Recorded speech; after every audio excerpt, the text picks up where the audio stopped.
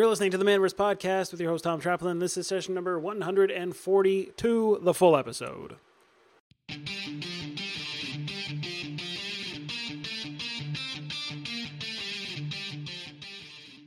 Welcome to the Manaverse Podcast. I am your host, Tom Traplin, and this is the podcast where we explore what it takes to build a successful, friendly local game store. If you like what you hear on today's episode, make sure you subscribe to the podcast on whatever fine platform you're listening on.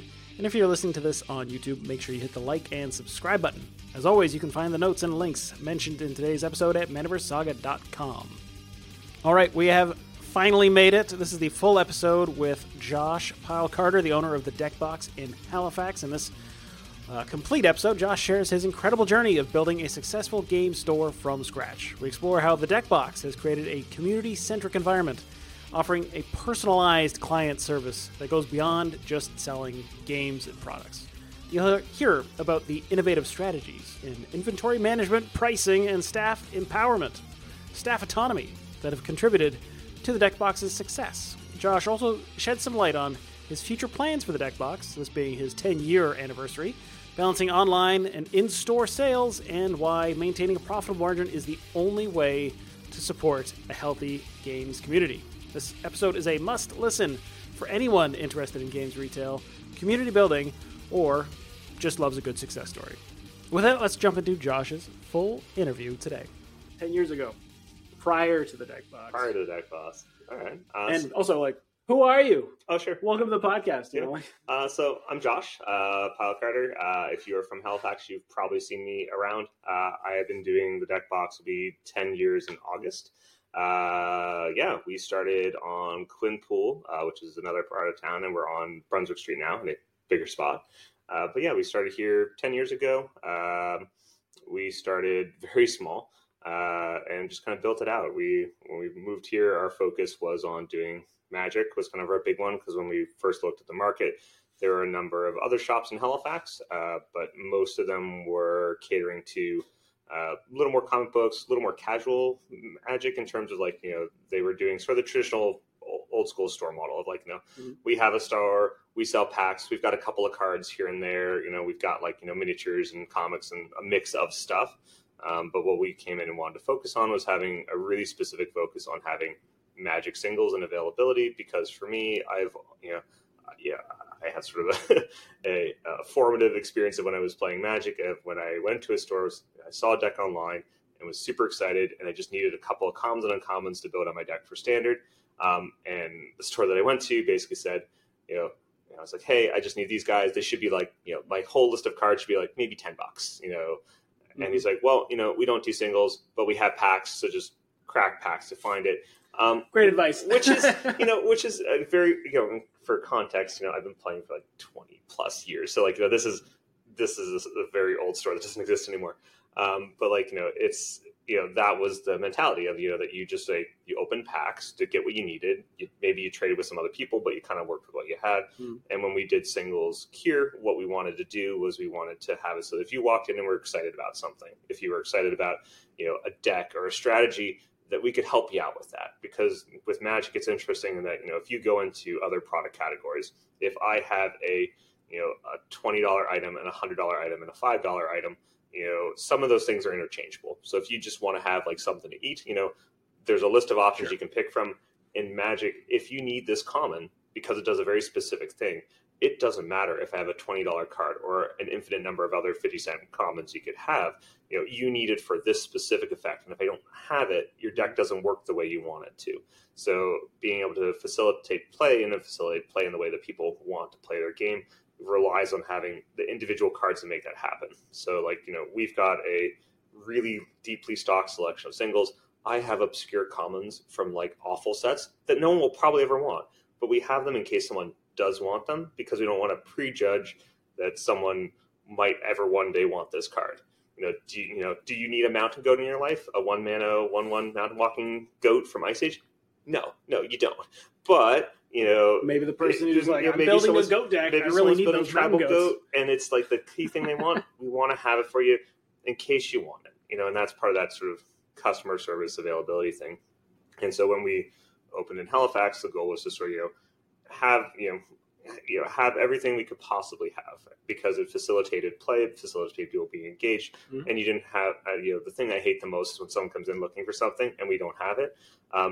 Because I want to make sure that if they came to me looking for something, that they left with what they were looking for. So like when we first opened in Halifax, there was 4 other stores at the time, and when we were the new store, and so people would come to us after they'd hit everywhere else, and they'd come with their shopping list and go, okay, cool, they'd have like 30 cards on a list and go, and it was clear they had like 1 or 2 that had been crossed out, and it was very clear that they'd been to like the other stores beforehand, and they're like, okay, cool, I have this list of stuff, I'll take what you have on it, like just whatever you got for it, just fill what you can. Yep. And we go, well, we have all that. And they go, oh, I wasn't planning to buy all of that today because I didn't expect you to be able to fill it all. So I actually need to cut some of my wants list because, I was planning to spend $20 on the stuff that you had, but you had the whole list, which was $100. I got to figure that out now.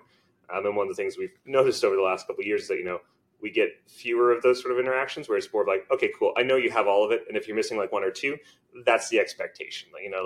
Okay, yeah, you had, this commander list, 100 cards from scratch, you had like 97 of them, and the 3 you didn't have. I'm not surprised because it like spiked up like, last night, so stuff like that. So for us, it's always been about building, that availability and using that to help build community, because if someone comes and engages in the way they want to engage, they're more likely to want to come back and want to be, included. For sure. Yeah. And community building is like a massive component. Obviously, like it's baked into everything that happens here. Yeah. Right. I can tell from the conversation that we've been having prior to hitting the record button. Yeah. Going even further back, sure. Why do this at all? Why get into the game business when not just, continue playing as a Magic player? So for this, for me, I got into this. We've had the deck box for about 10 years. And the deck box was actually an expansion of a store that I had in Summerside. And I started that store after I had moved to Summerside and PI for work. And the contract position I was on had ended. And there was a opportunity to sort of start our own space, and we'd had sort of like the local bookstore kind of reach out to us and say, well, we had some Magic inventory and stuff, we were thinking about getting out of it, do you want to take it over? And my partner and I, Rachel, talked about it, and we decided that was something that there was never another time to sort of try it. We were both fresh out of university, we'd been out of university for about a year. We had student debt, we didn't have anything else on the go, and we felt, like this was something that I felt that we could be good at. And just, she really encouraged me to, take the plunge on it and basically say, if this is something you're interested in, I believe in you and I want you to pursue it, and we made the choice to sort of do that. And we did, Game On was our first store. We did that for 5 years, and in year 3.5, 4, I think, we opened the deck box, which is sort of our second location, because we had sort of been doing a lot of good community building work in Summerside, and that had gone really well, and we sort of figured out kind of our model of what we wanted to do. And we had gone to Halcon, which is like the local sci-fi convention, in our second year, I think, and on a recommendation of one of our clients, and we'd gone there, not knowing quite what to expect. So we kind of just brought all of our stores inventory at the time, sort of to see what worked. And there's a huge demand for individual cards. So we showed up, we did in Halcon on a weekend what we had done in a whole month in Summerside, and sort of said, well, there's, and the thing we kept getting from people was like, well, will you ship us stuff? No. And I really don't like the online side of it. We'll get into that later. Yeah. But, we realized there was a lot of demand, and we realized that the real difference between running a game store in Summerside and running a game store in Halifax was the scope of the market and the size of the competition.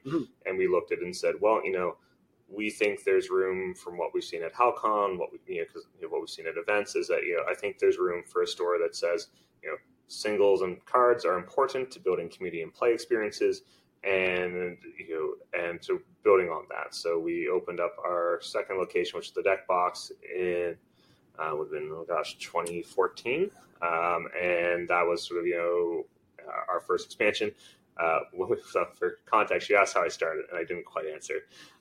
We started our Summerside store with $2,000 from my last job, and just kind of built it into now. We've never taken on loans, outside debt. We have no partners. It's just me and my wife, Rachel. And it's, one of the benefits of starting it very lean for us was that, we were able to really understand where our money was being spent on and what was selling and what wasn't, because it was something where we couldn't justify sort of doing big swing spends on inventory items that just didn't move. It was like, cool, I'm bringing in this product, every product I know, because every product I need to sell. I need to know what client's going to buy it, what's going to be, that really granular knowledge that only kind of comes from when you're going, this is what you have to play with. And then once it's gone, there's nothing else. Yeah. And it's kind of where we've been built out to today. So, we're now in a much bigger space in a much bigger market, but it's all kind of, the same sort of plan of, know what you're selling, know how to build community, know how to add value for your clients, and sort of making a good community and experience for them to kind of just be around, and the rest kind of handles itself. I'm sure a lot of people are probably listening to that and be like, wow, okay, $2,000, right? That's yeah, what you started with. I know it sounds like a bullshit number. I understand that, but we started with that, and when we relocated out here, I think when we did the expansion here for our first location, as some of our clients will know because they helped. We laid our own floor. We built our own tables.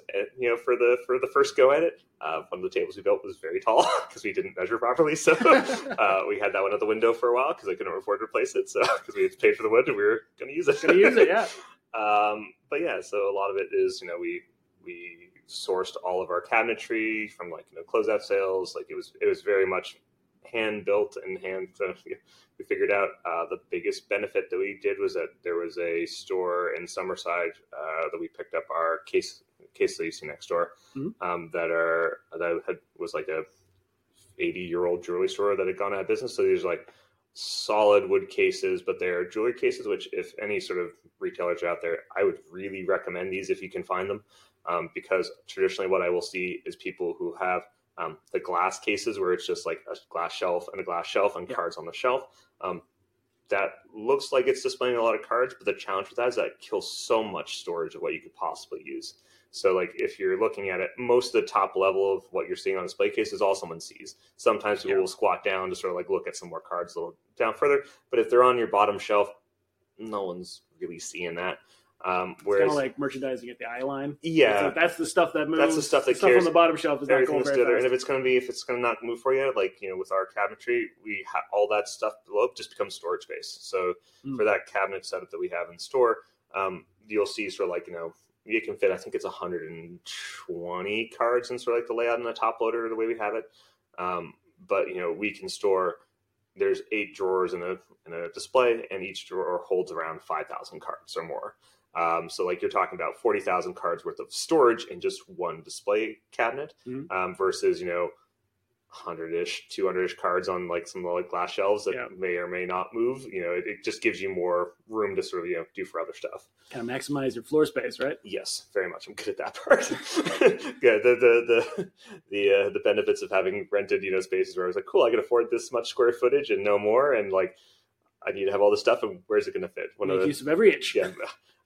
We've got some old photos of our old store, and when we moved to the new location, one of the best benefits was we had not carried a whole lot of peripheral stuff, mainly because I have very little slab wall, and the only place I could kind of put it in our old location was sort of like between so we had sort of a long and narrow space, and so like the counter where we had sort of your cards were here, and the slat wall was on this side, and people had to walk through it. So like, I couldn't put too much or too many hooks because like people would just knock them as they go by and stab themselves. So like, when we moved to this location, be able to just kind of carry a lot of stuff on the wall was a very big deal for us, because before I had this much space, kind of a ring of counters, a little bit of slat wall, and then just like a little tiny like IKEA size bookshelf of like D&D books that I could stock, or like boxes. So it meant that like when we had product in, it was majority of it had to be behind the counter, just because like I had nowhere else to put it, and I could just stack it up. No, I'm curious about the early days too. Like, sure. I think exploring that is really interesting, because so many store owners have had wildly divergent experiences, right? And right now, the general advice is, don't open a store unless you've got $200,000 or whatever that you want to throw at it, and make sure you've got it fully capitalized and you got everything taken care of. And I would say that that's probably pretty close to true. And it's good advice, right? It's not bad. It's not a bad advice. I would say that there's I think it's Gary Ray, the middle class like income on friendly local game store. Path to a middle class income. Love his book. It's great. I read it a couple of times, and in my defense, I read it after I started my own store, which was probably not the right order. But he has a section where in the beginning where he talks about that there are guys with a folding table and a dream, and that they have really great stories, but to not follow their advice. And I'm that guy. The advice part of it is, I will say that for me, it's a big believer in building community and building your clientele along with it, and understanding what it is your client wants and how to give it to them in a way that best works for both of you. Whereas my tale and mine and Rachel's tale is not a thing I would recommend to most people, because when we started, part of why we started it was that we had been, my contract had finished. I was looking for other work. And when I looked at I looked for a bit, hadn't found anything that really kind of worked, because it could be a tough place to find a job. Sure. Shock. Especially 10 years ago. Yeah. And when I was looking around, this came up, and one of the things we found is that we had, I'd done the usual thing of apply for EI, which if you're not from Canada is basically employment insurance. It helps you find another job, or gives you money until you find another job. And I was told there was, when we got approached for, opening a store, I was told that there was a EI version of EI that you could take while you were a small business to promote it, to basically build your business and still take EI while you were doing it. So they would pay for you to take EI and extended EI while you're doing your business plan, while you're doing your first kind of setup and prep. And, we heard that and we thought, okay, well, this makes sense to me. This is, if I was going to if I could draw up to my EI anyway, and then they would just top me up to sort of, a little more, great. So we did that, put all the plans in motion to get started, things were going well. And then 60 days after we had opened, they called us and said, hey, so we messed up and you don't in fact qualify for this. Nice. Yeah. And in addition to that, you don't qualify, the EI that you've generated because you were working as a self-employed person on your own project, we want that back. Want that back now. So for us, we had started with $2,000, and we had started with sort of a plan that I'd be able to draw most of my income that I'd been making at my previous sort of corporate job. And that didn't happen. So it made it so that, we couldn't, we could probably have walked away and just, but, we decided that we could make it work, and it just meant that we had to be profitable from day one. So it's something where it's a very rare thing in our field, but, we haven't had a year where we haven't at least broken even, for it, if not, plussed a little bit. And that's gotten trickier over the years because our expenses have gone up, but, Sure. It's always sort of been able to pay for me and Rachel to kind of have, a life together and, be able to be pretty comfortable. But no, it's been a lot of stress and pressure at the beginning, and it's kind of worked out in the end. But yeah, I would not recommend my route for it. Yeah. But I would say it's something where, I would say that definitely being capitalized helps a lot.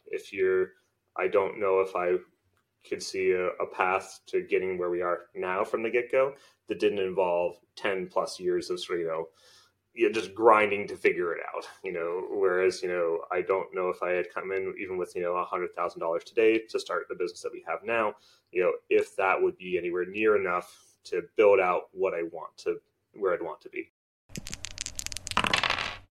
Hey there, tabletop game store owners. Are you looking to level up your digital marketing game and boost your store's growth to new heights? We specialize in helping tabletop game stores just like yours dominate the digital landscape. With our cutting-edge strategies, expert insights, and tailored solutions, we'll unlock the true potential of your store's online presence and skyrocket your sales. And here is the best part. We're offering a free strategy call for game store owners that are serious about growing their business. That's right. Sign up now for a complimentary consultation and let us show you how we can transform your store's marketing game. Don't miss out on this incredible journey to level up your digital marketing and drive your store's growth to new heights. Head over to our website at maniversaga.com/MMA to register for your free strategy call today. It's time to dominate the digital marketing arena and achieve success for your tabletop game store. So what are you waiting for? Book your call now and let's make your store the ultimate gaming destination. Because I think part of that process is, to getting to the level of sort of some of the established stores that you'll see is, building relationships. So we have clients that come in every week, or we have clients that come in every couple of years. It is not an uncommon thing for us to have someone who comes in and says, hey, I haven't been since you were on your Quinpool location like 4 years ago. I just got back into town. I was out, somewhere else. I was doing something else, or I had kids, they take a lot of time, go figure. Whereas it's something where if you don't have the years of build up to build that relationship, that's a client that, once you sort of establish a good, relationship and they like you and they want to support you, they'll come back. It's part of why being customer service focused and sort of doing curating your community is such a big part of this. Is that, this is switching to a little more of a corporate business side of it, but when they talk about it, that stuff's important too. When they talk about in basic business school, they talk about your customer lifetime value. If you are someone who drinks Coke and they can get you to be just a Coke guy, starting in your teens, all the way till you're not, the 90, still chugging a Coke. Yeah, probably. At that point, you just keep chugging. This, what's it going to do? Yeah. At that, the value of you as a client, that individual Coke purchase may not be a huge number, but that purchase over time has a huge value attached to it. And you're talking about in the gaming space of, if I have a client, and they spend $100 a month with me, which would be, not unusual, not a super big spender, but not a small one either. But it's their leisure money. Their leisure money. The money that they would go to the theater or go out to eat. Yeah, some of that comes to you. Yeah, if you break that out, you assume it's like $1,000, on the run of a year. Not accounting for birthdays and Christmases and bonuses where people kind of go a little heavier. That's a lot of value that one client represents for you. And if you're saying, okay, well, I need to make $100,000 in the run of a year in terms of revenue to make, my expenses make sense, or maybe I need more, that one client, is $1,000. If I keep them happy over the run of a year, I need 100 of those guys to make a store kind of sustain itself, on a bare minimum level. So when you think about that in aggregate, that's not a huge number, but every time you can sort of keep that person in your ecosystem, keep them happy, keep them feeling engaged in what they're doing, making sure that they're, just like you said, the movie, they came, they had a good time, they went home happy, great, they're going to come back the next one. Yep. You make a shitty movie, they didn't have a great time, they may come back, or they may come back with reservations, and you need to sort of, make them realize that that last movie was shitty, but this movie is better, and I misunderstood your taste, and I'd like to, prove to you that, I get you better now, and this is what you want. Or maybe I give you something that you're not quite expecting, but is a beneficial thing. But it's something like the value of a client and building that community is something that only comes with time. It's someone showing up every week, every couple of months, and that they get the same experience they go every time. It's part of, why, I don't think you could get to a store at this level without that sort of build out time for it, because you need time to build relationships. You need time to build, people up to sort of say, okay, well, I had a really good experience, and every time I go here, I'll come back. And if people like you, they'll tell somebody else about you. I am notoriously bad at spending on marketing. The line item, the percentage that I'm supposed to spend on that in most years, I just have not. It just usually goes to other stuff, but it's something where a big part of, what we're doing now and sort of our 10th year is focusing on, being a little more verbal about, cool, we're a really neat place. And if you're within our ecosystem, you 100% know us. And if you're a little outside of that, you may never have heard of us because we are a destination location. People are coming here because they want a thing and we have it. And that's, sort of the draw. So now we're doing kind of more outreach stuff like this where we just kind of want to talk about what we do a little more. Yeah. No, I love the fact that you refer to them as clients. You said that multiple times, whereas most retail stores consider them customers, right? Which is a little more transactional. I like the idea of client because that is more of a long-term relationship with somebody. Oh, 100%.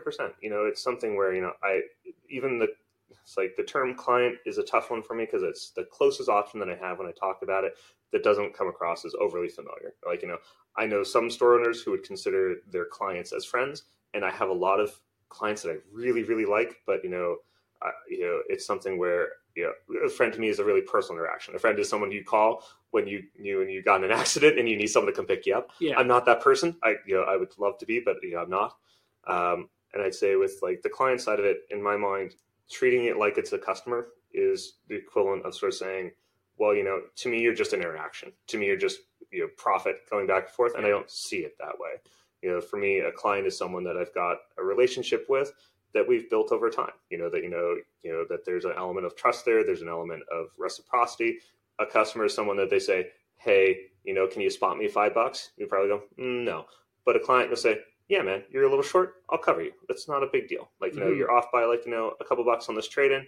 Don't worry about it. It's fine, because that's an element of reciprocity, right? You build that relationship, you build an experience, and it's something where it's genuine. It's something that, if I'm not a huge fan of you, you'll definitely be a customer, but almost everyone's a client because we don't have a lot of customers. We have a ton of clients though. Yeah. But that's good. I think one of the other store owners back in Kitchener, actually, named Tommy Gofton. He was a guy who owns a place called the Round Table, and he's got all kinds of crazy stuff. But he was on the summit that I did years ago, and the way that he always referred to his relationship with his clients, customers, whatever, he called them patrons. Yeah.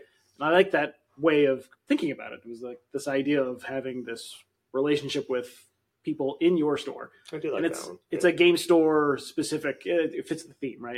Oh yeah, no, it definitely has those medieval vibes that you want to go for. And if he's go on himself the round table, I get it. He's definitely got the medieval stuff going on.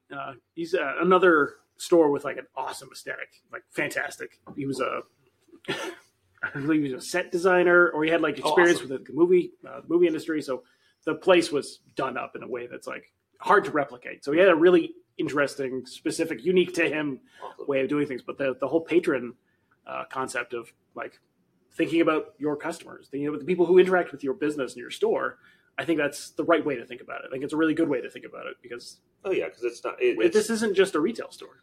No, and it's something where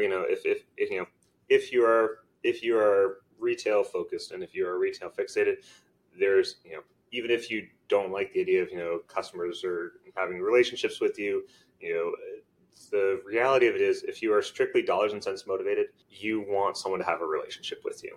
Because if you're setting up your system in such a way that someone likes you and wants to come back, you are in a better position if you treat them well, and to understand their needs and be attentive, you're going to be in a better position to be more profitable longer on, right? Because the kind of clients that you attract with that sort of behavior is not the kind of guy who's shopping the lowest possible value. If the guy who wants you just because you are the cheapest, that's a customer, and that's a customer you need to decide if you want to cater to or not, or if it's something where that you think that the element of trying to keep up with that is not worth what you're getting out of it. But if you are generating clients, if you're generating people that you have a relationship with, there's a give and a take, there's a back and forth to it, that's something where those people will provide you more value long term because they're not shopping you all the time for the lowest deal. Like the guy who's coming in and being a customer, he just wants your cards because they're like 10% under what market value for them should be and wants to buy all of them, and then just but he's not buying the other stuff from you. He's target shopping you because that's his best value, and if that's the kind of customer he is, that's okay. It's something where it's on you as a retailer to decide if that's something you want to cater to, if that's something you want to not deal with, if you want to deter it in some way.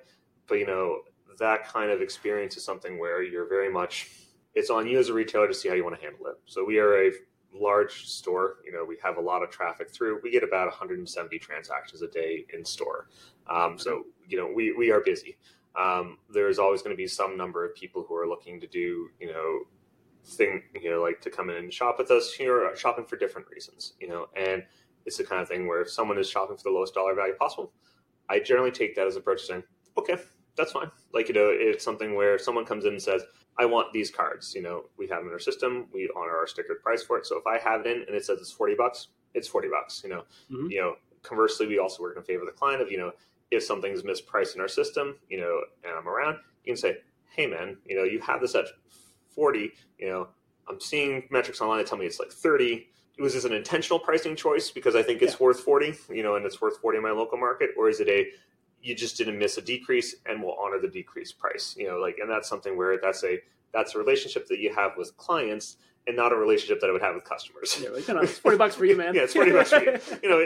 It's one of those ones where it's there is it's the difference between a client and a customer, right? A customer is someone that you're looking at. How do I get maximal profit out of it? And a client is someone that you have a relationship with. It's someone that you have a back and forth and an understanding that, it is a more than a transactional relationship.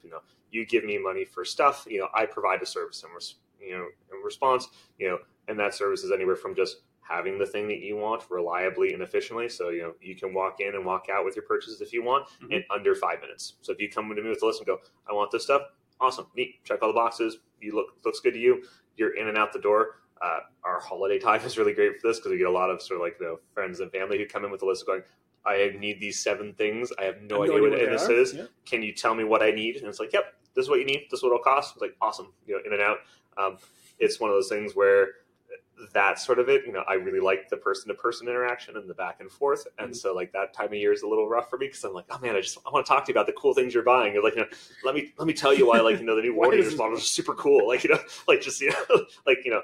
getting some really awesome stuff. Like, do you want to tell me what you could do with it? But that's something where, that's a client experience, and some people will find a value to that of being able to come in and talk about the thing they're excited about. No one comes into our store, not excited about something, whether they're excited to be there, excited for the thing they're going to get, excited with what they're going to do with the thing they're going to get, or you're just excited to kind of look at stuff and window shop of things that they might like to get in the future. It's something where, being responsive to that excitement in an authentic way is really important because, so many people have had people tell them that their hobbies are silly or why are you excited about this? And to have someone who goes like, hey man, I see you're buying a box of Space Wolves. I've played against the Wolf and stuff. They're really cool. Have you heard of the strat that goes with them? I was like, oh no, I didn't know I could spend a CP to give them 6 do dev wounds. It's like, that's cool. Right. And that's something where it's an authentic, experience on our end is part of why we hire our staff the way we do. And it's something where the value add for that client is that they get to be seen as this thing I'm doing is cool. It may not be cooler in the grand scheme of is anyone going to write, articles about how I'm awesome because I play Space Wolves? No one's going to do that. Yep. But someone saw you and said, hey, that's cool. Have you thought about this other cool thing that you can do with it? Mm-hmm. Or, did you, how are you going to use this? The stuff that it actually engages. And the only way that you get that kind of connection is if you're authentically interested in what someone is doing because you're part of the community and part of the experience, right? Yeah. If I haven't played a whole bunch of games of Warhammer, I wouldn't know what that unit does. I just know it's a box of plastic Space Marines, and they look like all the other boxes of plastic Space Marines, except this one is different, and why he wants this one versus the other box next to it, and knowing the difference is a big part of the value that you add to your clients, where it's something one of the things I like about my job a lot is I pull a lot of Magic card lists, and I've played for a very long time. Mm-hmm. And because I've played for a very long time, I know what these cards do. So when someone pulls a list and goes, cool, I'd like a Winter Orb, I'd like a Stasis, I'd like this, this, and this. I'm like, okay, cool. You're out to ruin everyone's fun. So just as a heads up, just so we're clear here, you want to have no friends. It's like when someone shows up and buys something hey, just so you know, this is what this is typically used for.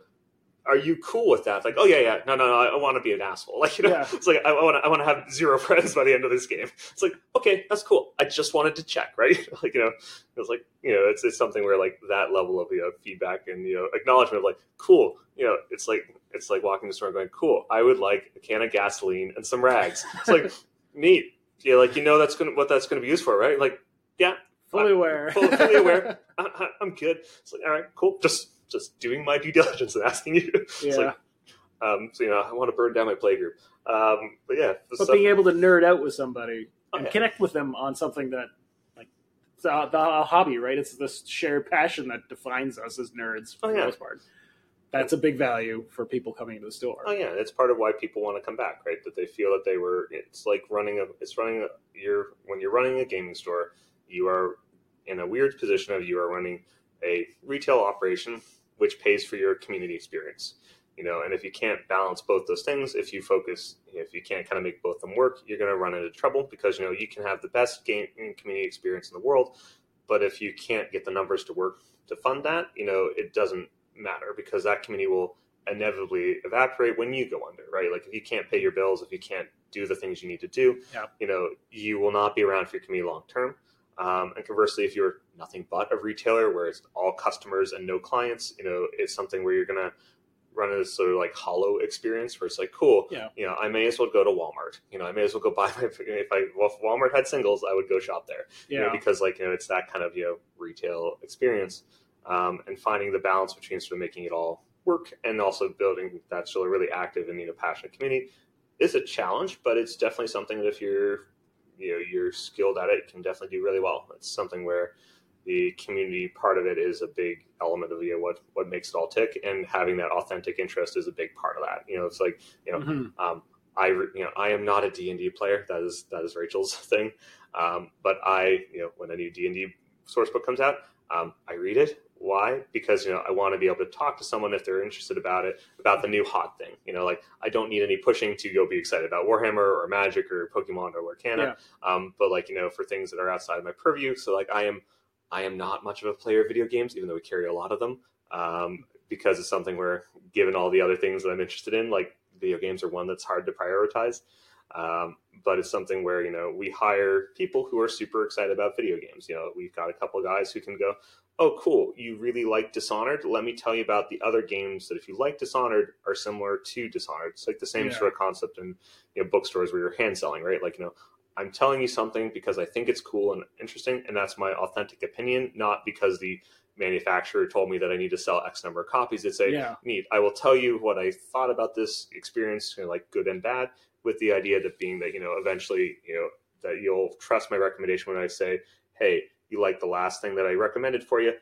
Here's something that's to your taste profile is, kind of what I would recommend. So it's typically why when we have video game clients come in, they'll go, well, I'm looking for video games. All right, man, what's the last thing you played that you liked?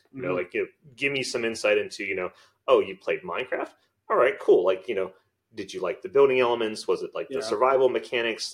Let's dig a little into, and it's really helped people sort of, it's been neat to sort of see that people have gone, oh, I never really thought about, what it is I like about these things. Just that I enjoyed the last thing I played, but what was it about it that worked? Because, it's something where if you have that in-depth knowledge of, games and sort of how they're structured, you can say, okay, well, I know if you liked this element for this reason, here's something else that may look different, but its core elements are similar. It may look like it's not the same type of game, but if you play it, you'll go, oh, I really like this. So, for example, there's a video game that came out that I really liked, Mortals of Averum, and it's a single-player shooter style experience.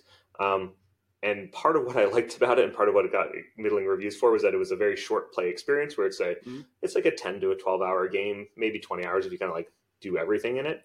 But it's a linear storytelling experience about sort of a high fantasy world where you shoot magic as if it was a weapon. It's very fun. But it's short and it's to the point, has a cool sort of story wrapped up in it, but it's definitely something where, it's not an Elden Ring where you're going to spend hundreds of hours and grinding into it.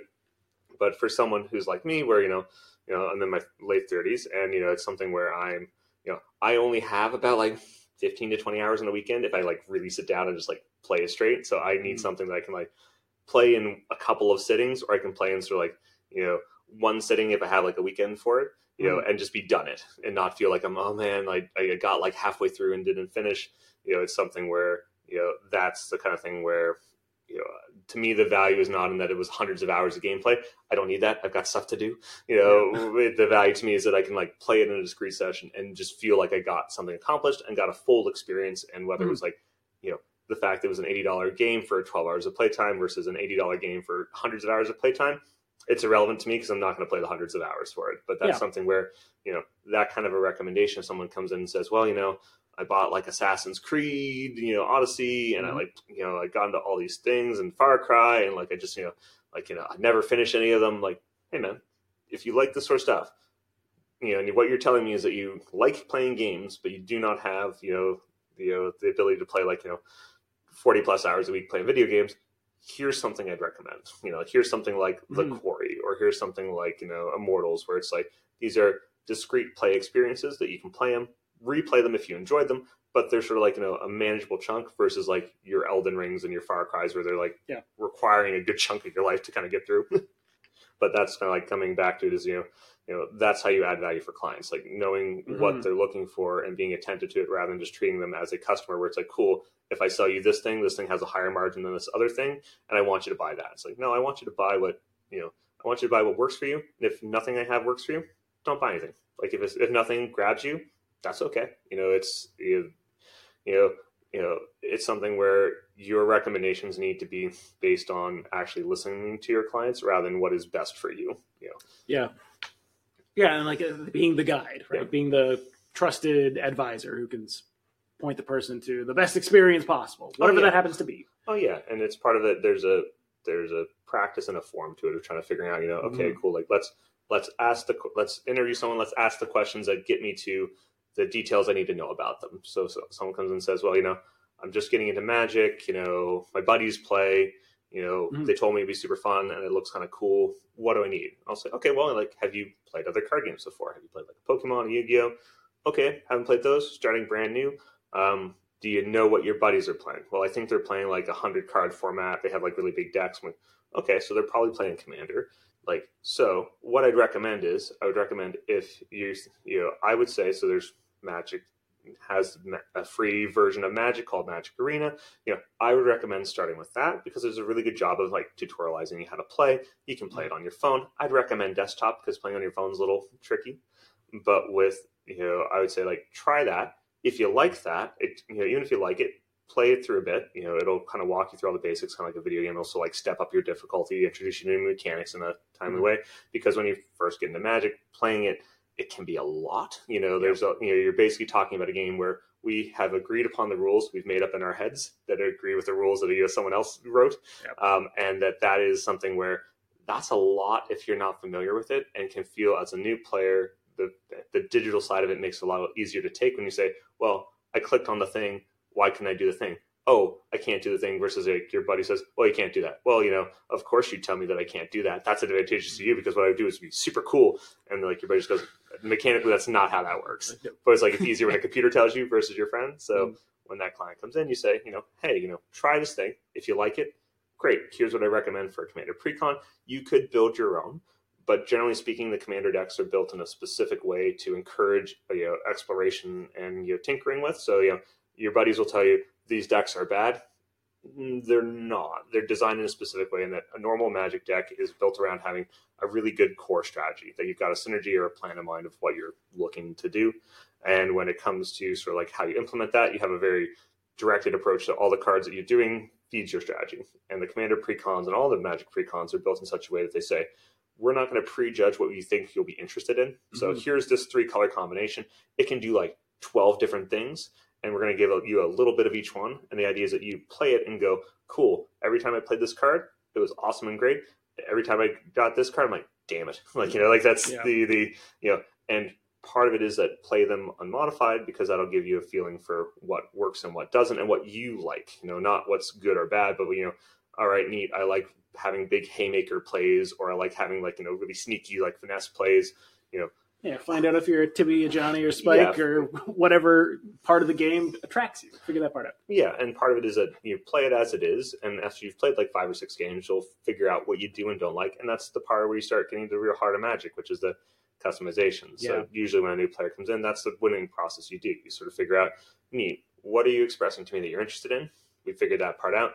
How would you like to engage in that interest? Is it with the buddies already? Is it with you by yourself? How do you build it up there and make a recommendation based on sort of that? And sometimes the recommendation is, you don't need to buy anything. Try it, digitally, try it with your buddies before you commit. But if you're like, yep, I just want to get a deck today. Awesome, man. That's great. Here's what I'd recommend for you. Which one should I pick? Whatever one looks coolest to you is as good a place as any.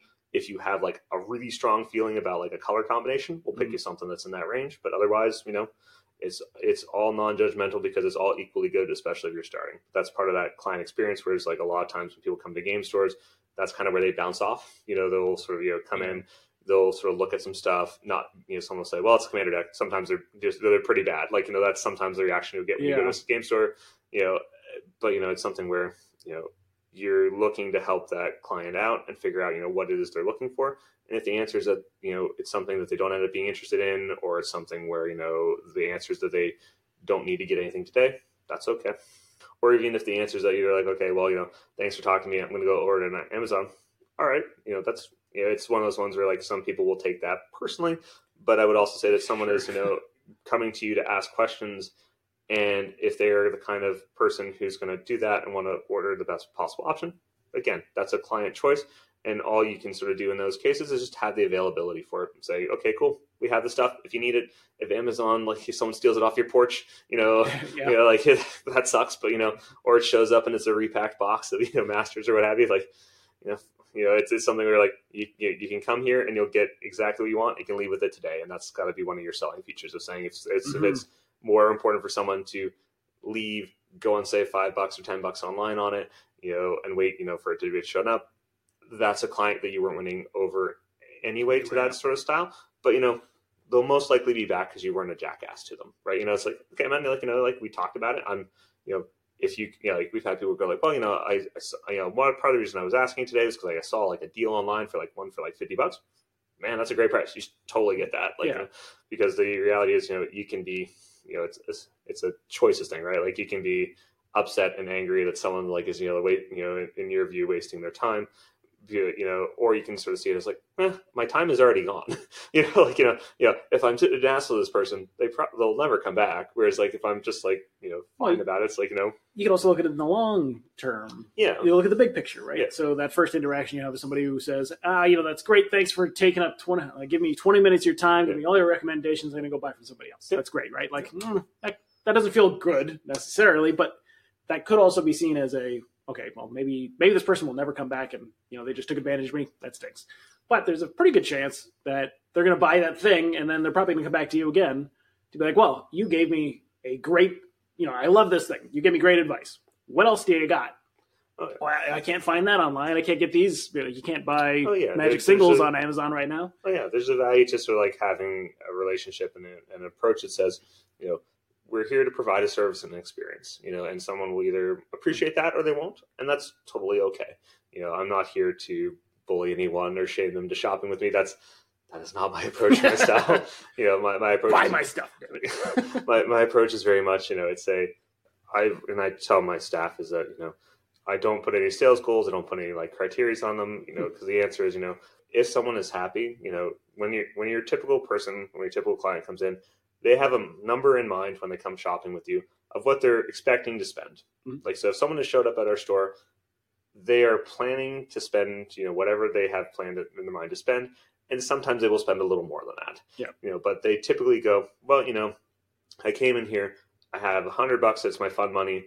I'm looking to spend it. I'm going to find something to spend it on. And your job as a game store is to have something available for them because, support your LGS, support your local store only works insofar as that you have the product to facilitate that need.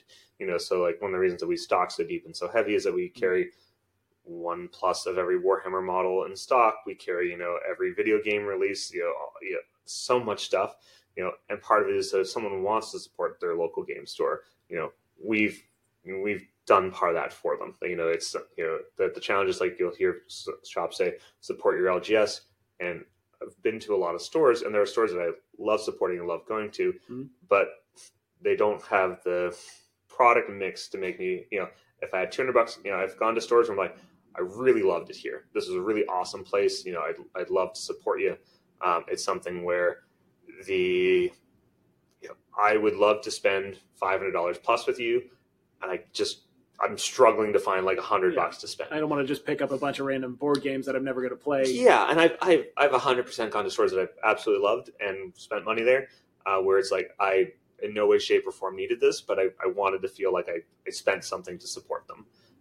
And part of that is just having the inventory available, having stuff thing. And I'm not talking about like high-end foils or things like that, like stuff that's like an unreasonable ask to kind of have a store in play. But it's something where if you want your community to support you, you have to have the products that they actually want to have. And if you don't have that, it's very hard for them to sort of like, support you as a store. So like when we got into Warhammer, we had initially carried the bestsellers line for GW. Basically, it's a list of their products that say, okay, GW says that these products turn the most frequently. These are the most like, not necessarily the most like, not necessarily the best models, but things that sell the most of, like starter product. And we carried that. And for we carried that for 6 months, I think maybe almost a year. And in that time, we had people come in, go, oh, man, I was looking for this thing. It's like, oh, well, we don't have that, but I can order it in. It'll be here in like 2-3 days. Like, no, that's okay. I'm good. And enough of that happened where I realized that, if we wanted to make those clients happy, we had to have what they were looking for, because wait 2 or 3 days for it is not an appropriate answer for that client who wants it today. It's why they're coming to the store. They want it now. They don't want to come back in a few days. They don't want to deal with me saying, hey, the order got delayed by like a day or so. UPS ate my stuff. Like, that's, it's like, they don't want to hear it. What they're here for is to support you, but also to have the thing that you wanted when they wanted it. So with that sort of thing, we committed in saying, okay, well, if we're going to carry this, and what our clients are saying is that they want to have, they want to be able to walk in and walk out with it. We need to order and carry product in a way that makes sense for that. So we basically made a commitment to sort of like carry more stock of it. And it's got to the point now where like we have not only the stuff that they carry in like a traditional GW store, but also all the web exclusive items that, you can order as a retailer. Most stores don't, because it's a lot of products to sort of like carry that may or may not sell in a timely fashion, right? So if you're worried about like product turnover, carrying the whole web only range is a tough ask. But the benefit that we found for us in our position is that it's something where it means we have for something that is sort of like broadly generic as GW products like Box of Space Marines, we have unique items within that range. So there's things like, oh my gosh, there's a bunch of like the Trigon for like the Tyranids army is like a web only item. It's not an army, it's not a model that's seeing a whole lot of competitive play, but it's a really cool model that a lot of casual players looking for that no one really kind of stocks, because it's a big box model. It's $100. It's something where it's a lot of the usage case of it's a little weird, but someone who walked in, so we had someone come in yesterday who was like, oh my God, I've only ever seen this thing on the online store. And I've always sort of like hesitated about picking up because I don't really need it or have a use for it, but it's such a cool model. And it's right there. But it's right there, right? It's like, no, that's fair, man. Like, so it's like, but that's the kind of thing, like, that's a customer, that's where you're adding value for your clients. And it's something where, knowing that that's part of their experience before they know it is a big part of what makes it successful. Yeah. Yeah. Like, it makes me think of opportunity cost. Yep. Right. Like, you don't know what you're missing out on by not having something. Oh, definitely. Right. It'd be really interesting to get to do a A/B test, 2 timelines kind of scenario where you have, your approach where the deck box has massive selection, right? Like that, to me, that sounds like a big part of the USP, right? Yep. You could come into the deck box and say, I want these cards. Probably got them. Yep. Probably have everything that you need, right? Yep. And that's a value that not every store can offer, right? Not every store has the ability to or wants to. It's definitely a high bar. But if you compared that with, okay, so you've got 99% coverage, right? Now, I've had other stores on the podcast who that's their thing. They got 99% of every Magic card ever printed, right? And they try to keep it always in stock as much as they can. And that's the reason why customers come to them. But if it was, let's say, 80% or 60 or 50, or like, you just kind of did it at like that 20%, I only carry the standard stuff that's just been released in the last 3 months. Yeah. What would the difference in, customer satisfaction and like the sale volume and revenue, like how would that affect things? Is there a multiplier at 100% that just like makes it worth it that you've invested? Because that's a lot, right? That's a lot of inventory. It's a fair bit. So I'd say in terms of how we view it is that it's one of those things that what you're selling as a game store outside of sort of like new release product, where that's kind of, for the most part, if your allocation's good, you can kind of have whatever you need for that. So if you say you want, 200 boxes of a new set release, you can probably get that, assuming you've sort of like built up with your distributor that you like, that's a level that you go through.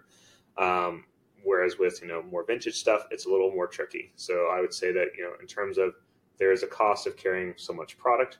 But part of that is, it does generate sales in the long term. But I think that's part of where you see like that slow build model where you don't start off with everything, but you start off with like kind of the greatest hits and sort of, build a client relationship. And when a client, because the biggest thing is this, is that when you treat people like clients instead of customers, a client. And I know if I bring in this, reserve list dual land, I've got a guy for that. Mm-hmm. You as a seller bringing me something, you don't know the guy, but I know the guy, and I know, cool. I give you 50% in cash or 70% in trade for that thing that you've got. I know a client, I know a buyer. And, it's not a guarantee, but I know if I reach out to that person, or if I make a social post where I throw it up, that person is going to message me or say, hey man, like, can you hold this? Like, and it's something where when you have that level of client knowledge, you can make those bigger plays of basically saying, okay, seeing, it's not just have this thing, didn't have it, walked out, no kind of collective memory about what happened. It's Todd was in looking for, Exalted 8-pound. Neat. I'll put a hold notification on it for when it's in. I'll do, we order regularly from GW, but I'll do a special direct order so that he just gets his stuff. So when he comes in, I'll I'll just message him and say, hey, this showed up for you, came back in stock, we got it for you. If you need it, awesome. If you already got somewhere else, no big deal. We'll fill a hole in the wall with it. But it's that sort of like qualified buying where you go, okay, I know this person wants this thing, and I know if I'm out of it, everyone else is probably out of it. So if I make the effort to go have the thing before a regular restock or regular thing comes in, now I just have it kind of, all available. It's a reliable sale. Yeah. Yeah. And that's not information or knowledge that you get without that relationship, right? Exactly. If it's all transactional. Yeah. You'll never know what they really want. You can kind of glean based off of what they purchased. Because they may look at the wall of stuff and kind of browse a bit and go and just leave and go. They'll never tell you. Never tell you. Whereas if you have a conversation, and go, hey man, what you looking for today? Anything excited? There's the conversational nature, and they say, yeah, man, I was looking for a Trigon, but you're out of stock of one. It's like, oh, if you I'll just grab your number, and when it comes in, we just give you a call. If you find in the meantime, no big deal. We're just going to restock it anyway. But you get first pass on her. And that's the kind of thing where if you don't engage with them as clients and you just treat it strictly as customers, you will never get that level of knowledge, and you'll miss that sale. So, it's $100 sale that a little bit of conversation and a little bit of engagement, and a little bit of legwork gets you, right? It's something where there's a value to that. Whereas, and that's, you have to be able to back up that client relationship with having what they want. Because if you just don't have what they want, no amount of relationship in the world is going to change. They're going, cool, I really need this card for my deck. It's the thing that makes it work. I'd love to buy it from you. I'm willing to give you some time. I'm willing to give you some patience on it to get it kind of figured out. But I want this. And if you can't get it for me, I'm willing to delay, but I'm eventually going to get it from somebody. Yeah. So that's part of the element of, sort of saying, you want to have that inventory to support, the clients who want to shop with you, the clients who want to say, okay, I'd really like to buy this from you because I like you and I want to support you. You need to have that inventory to make that sale, because it doesn't make you any benefit if there's no ability to sort of, to have that sale materialize. Because otherwise you'll just go, okay, well, this guy's been waiting on me for 3 months to get this thing for him. I'd never get around to it, or I don't do whatever, and he's eventually going to buy it from somebody else. So by the time I get the thing back in, all he's going to remember when I call him is saying, oh yeah, I waited for 6 months for you to figure this out, and I just went and bought it, right? So that's a part of it, right? And so what level do you stock to? I think the answer is that, I think you don't need as large of a blanket approach if you truly know your customer, know your client base, and don't just treat them as customers. Because if you're treating them as customers, you may not get that information, and no amount of stocking will sort of be like, cool, I have 90% of this stuff, but he wants that that thing. Yeah. That thing that falls out of the 90% range of what somebody might want or care for, he falls outside of that. So I'm never going to satisfy that customer, even if I'm at 90 or 92%, if I don't have that unique thing they're looking for. And you don't know that unless you're treating it as a client experience rather than as a customer experience. I want to go back to the singles. Sure. Because conversations, topics move forward. But totally. Yeah, with the singles. So what would you say your pricing level compares at? Would you consider we're above market, where we try to be, roughly equal to TCG mid or whatever? How does that work? Yeah, so typically how we do our stuff is, for years we sort of pegged it to different things, just going back ways. Star City used to be sort of the peg price, and then Face, and then sort of TCG. And what we've done over the years is we've instituted pretty standard stuff for a store. An LGS is minimums and stuff's uncommon is a common's a minimum of a quarter, and uncommon's 50 cents. The rare is $2. Mythic's $3 to $5. And we found that was helpful for us, not only because it was something where, that's a level at which, it justifies opening inventory for. So you'll see some things online where it's like, cool, this card's a nickel, or this card's like, 10 cents, on a practical level to pay my guys, like, what we pay them, because we pay them well, that doesn't make sense. Like if you have like 100 card commander list, that's nothing but, commons and uncommons, and TCG players selling that list for like a grand total, like $15. Yeah. The hour it's going to take to pull that list is not worth it from a man hour perspective, just to pull the list, let alone the processing it took to get all of those cards into the system. So while we are more expensive on some of the cheaper stuff, with the minimum, so like, a card's not going to be 5 cents, it's going to be 25 cents, and that has an additive effect of making your order more expensive. We generally tend to be cheaper on the higher end stuff. So how it balances out is if you're looking for value from us, I would say that typically our low end stuff tends to be a little more expensive on average, whereas our higher end stuff tends to be under market by like 10% or more for the most part. But yeah, so as far as that goes, it's we tend to find that the single side of it is something where it's always in flux, and all you can really sort of do is sort of say, this is what makes sense for our market. It's part of why we don't sell online.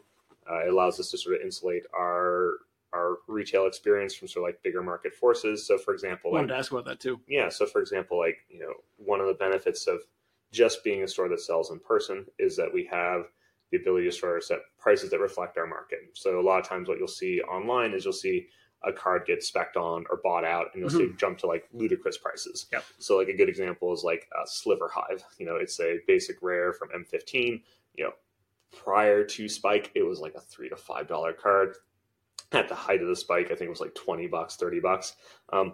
But it's something where like that level of demand or that price point isn't backed up by the organic, demand that we have from our clients. So it's something where like I could ratchet it up to $20 to be in line with the market, but that doesn't feel good to my clients. It's something where like they go, well, why, this card is like, there's no clients say, I perceive this card as like a $5 to $10 card. Yeah. At $30, I'm not interested, because like that's like more than what I want to pay for a land that taps for any color and makes a sliver, right? Like, that's it's outside of what they would want to spend on that sort of as a card effect. And it's something where being able to be in touch with these games, be able to kind of pick price points, makes it so that you have a better understanding of saying, okay, card like Children, came out, it was like $50. It's up to around like 100 and change right now, and when it came out and seeing the play, go, okay, well, it is clearly $100 card, until it gets a reprint somewhere along the line,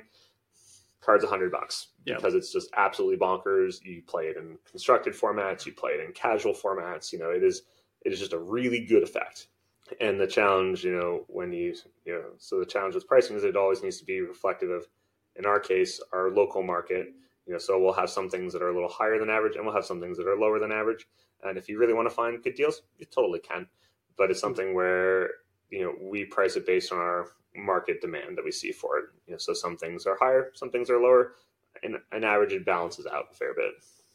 And that comes from ear to the ground, paying attention. Yeah. And also part of it is like we open a lot of product. So we have a fair bit of leverage when it comes to our price point. So when a new set comes out, we'll open somewhere in the neighborhood of like 2,000 packs, give or take, depending on the set. So that means that when a new set launches, we have, play sets upon play sets of like everything.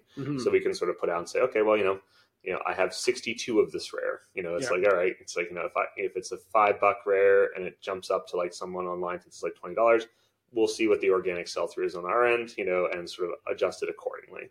It's something where, if you're using something like, Binder POS, where it has like automatic updates and pricing, that's really helpful if you don't want to keep up on sort of day-to-day market fluctuations, and want to have it automated, or you're not super familiar with singles, but you feel that you should sell them anyway, and you don't want to get sharked by someone of sort of saying, it's a good way to do it. I tend to find that in my experience that while cards move in price points, most of the really big jumps are easy enough to see if you're sort of like, in those ecosystems. So if you're on like, so I'm not a really huge online person, but I keep, limited accounts on like stuff like, MTG Finance or like, with like some of the stock movement stuff for it. Mainly because like, usually if someone's coming to you to buy out a card, it's not because they figured it out themselves. It's because they saw like an MTG stocks report where it's like, this card went up 70%. It's like, all right, well, I also got the email notification. This article went live, looked at it, said, yeah, that increase is bullshit, but these ones seem pretty real. So like, we'll adjust a little bit here and there, but like, if you're doing that sort of stuff, you're going to catch most of that movement. And when you get out of the pricing mindset of saying, I need to be exactly like TCG player, I need to be exactly this price point, a lot of stuff doesn't fluctuate all that much. So like, if you say a rare is a minimum of $2, most of them are in around that price point. Sometimes it's $2.25, sometimes it's $1.75, sometimes it's 90 cents. Like, it's all stuff where it fluctuates and moves, but in terms of having to go reprice it and adjust it, you can just put $2 on it and say, cool, if it gets up to $3 and I sell it entirely, I'll reprice it to $3. But if not, whatever. If you got it for $2.50, it's $2.50, or you got it for $4 and you got it for $2, and I still have a bunch of them. Oh well, it's just it's a matter of having it kind of all balance out. So if you can do a lot of legwork running around trying to like do micro fixes and stuff, or you can just say, neat, I'll adjust it as needed. Yeah, here's enough of a pricing buffer, and there's enough margin built into everything else that fluctuations it's part of why we do mythics at $5. So if, for a mythic to go from sort of like a bulk mythic to like more than that $5 range takes a lot, and something needs to come out to push it. So like either like a new deck or new card interaction that moves its sort of perceived value. Whereas having it in that filter range goes, okay, well, it went from $3 to $6. Okay, cool. Like it means that but the value of just having it nearby in immediacy is just a big benefit. How much do you feel like this is you? How much of the deck box is you? Oh, when we first started out, a good chunk of it was me and Rachel. Now it's a little less. It's grown bigger than we are. Like I said, we have around 100 plus transactions in an average day. So like, it can't be me anymore. Like it's I am a part of it. I am sort of, around a lot, but it's also something where, I want, our clients to have interactions with, our staff that, are their own interactions. So we have people who will come in on days that they know staff are working because they like them and they want to like socialize and like check in with their stuff, and that's, something where I've always encouraged that, because I want, I want, the business to be more than just me. I want to be able to operate in my absence, because when we did going back a little bit, so when we did our store in Summerside and we did our expansion here, I realized that I'd made a mistake a bit in Summerside, in that, when we had opened up here, Rachel stayed behind to run the store there, and I moved to Halifax to run the store here. And we found out that, through feedback she got from clients, is that I'm saying, well, Josh isn't here anymore, and we'd really like to have a game store here, but we don't think, because you're not Josh, we're just not going to come around as much, because I hadn't built up someone to be a replacement me. That I had run the business as a way of being like, if you wanted anything at all, you talk to me, and now if you want anything, the staff are there for you, and I'm around. I'm there to say hi. I engage with people. I do kind of all the stuff I love to do, but by and large, I when I can, I will direct you to one of our staff for it. Mainly because I want them to feel like I don't want to be that game store where someone goes in, well, I need to talk to just Josh. He's the only one who can help me. It's like, no, all of these people are very talented and very wonderful people that we've hired. I don't hire assholes. Hope not. Yeah. Not intentionally. And it's one of those things where it's like the experience for it is such that I want the staff to feel like they're being elevated, that if they make a decision or make a recommendation, that, that someone's not second guessing them, behind it, saying, okay, well, you should have done this. It's like, it's they've got an opinion, they've got, a thing they want to communicate. And that's, something I'm happy to support. So I'd say, yes, in the beginning, it was definitely, very much a two-person show. And as we've grown, we've moved away from that a fair bit. So, I'm still very active in our day-to-day operations. I'm around a lot because I like my job. Sure. But, it's something where, just even now, like, we have 5 full-time staff members outside myself and Rachel. We have sort of, a couple of support, staff as well too, who do like behind the scenes stuff for like content creation and product processing and that sort of stuff. But it's something where this store doesn't run with anything less than sort of like 5 people kind of working at it full time, because there's too many communities to help, and there's too many things to kind of manage. It's something where like if I really delude myself, I could probably say, well, me and Rachel could probably run it ourselves for a bit, but like that's not sustainable. Yeah, and like a lot of stores start out that way, right? Like that's pretty much Totally. Almost a universal experience is that the store and the person running the store, owning the store, are the same thing. Right? Oh yeah, it's very entwined, and I would say that in my mind, that's a good way to start out, because no one will be as into the process of making your store better, if that's what you want to do, as you will be. So like and some of the times that I've seen friction with staff and store owners is that your staff not being as dedicated as a store owner would like them to be, which is an unreasonable bar, right? I make it very clear to my staff saying, look, you work here, I love having you here. I would highly encourage you that if you are going to work for us, make a firm stance on your personal side of it, that if you're not on the clock, you're not answering someone's questions. If you have a relationship with them and want to talk stuff, totally do it. But if you are like messaging going, hey, what would this trade in for? Hey, do you have this in stock? And hey, when's this event? Don't answer those conversations. I don't expect that of you. I don't want you to have to worry about that. Just do your stuff. You show up, you work, your shift, you go home at the end of the day. That's it. There's no sort of I don't expect, anything more than you than that. I expect you to show up and be friendly, do your job, engage with people. If it's a shitty sales day, that's not on you. I'm not going to, get upset about if we made under. You didn't hit your quota. Yeah. There's none of that. It's very much the only thing I ask is if we're dead for whatever reason, that we tidied some stuff. If I come in and the sales are lower than I would have hoped for the day, if you can point to and say, well, we did a couple of big buys and trade-ins, we restocked the sleeve wall. Cool.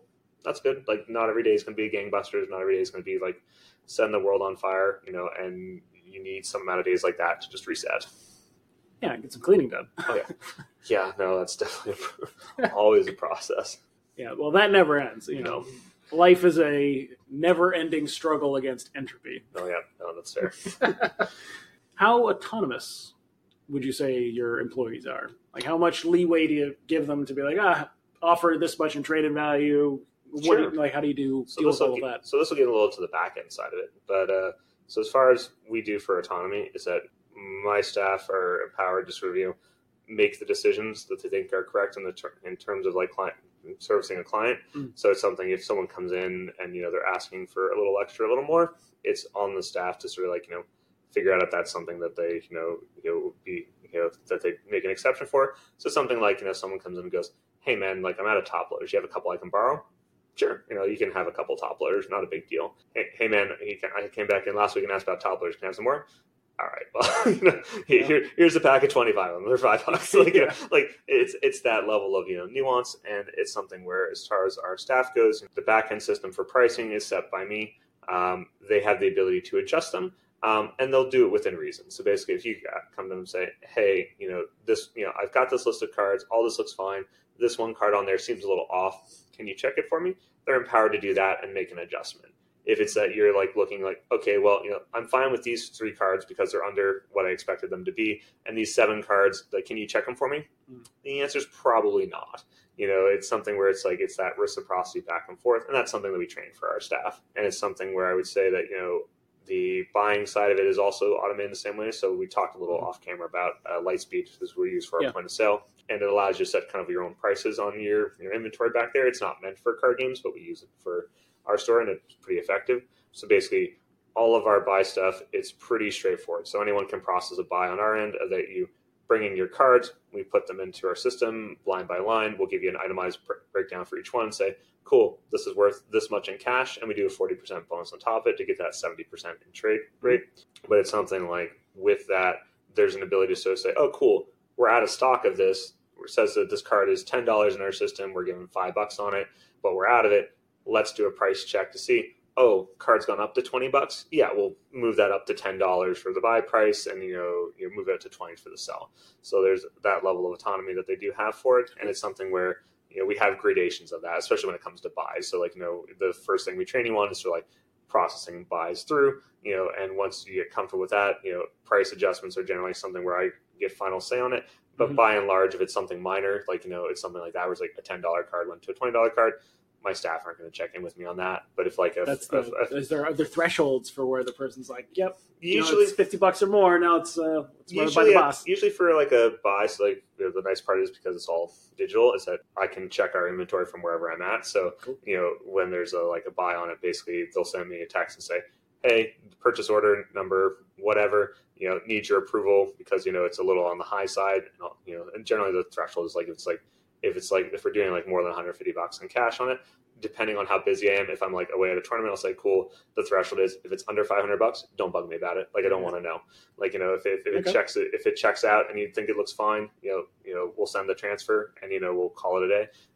But if I'm just kind of around, like $200 or something, like just like run it by me for the most part, which is something where like we do regular trade-ins and, we'll get like a $500 trade-in plus like once every couple of days, if not more than that, depending on where it's at. Okay. But it's something where if the vast majority of the buys will trade-ins will be like sub $100, kind of something like that. I generally won't look at those. And we have a review process where basically they'll do the buy, the client will get paid, and then there's a step where I go in afterwards and do a review. It's like, okay, cool, we did this buy, conditions were in line with what we had expected for it, or this was slightly wrong, or this was like a little more warm than I would give.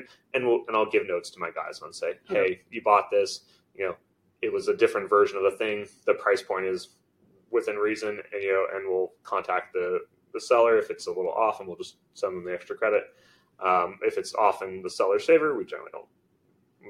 We just let it go. But it's something where I use that as a learning tool for the staff. It's like saying, hey, man, like you saw this thing, and I get why you thought that it was this set, but this little like Planeswalker symbol in the corner means it was the reprint, so it's worth like half of what the actual one is. But it's that sort of stuff where it's the buying process. They have a bit of autonomy, and the counter interaction stuff, they have a bit more. But it's something where like it's a matter of empowering your staff to make good decisions in the moment, so they're not always having to run back to you to check in.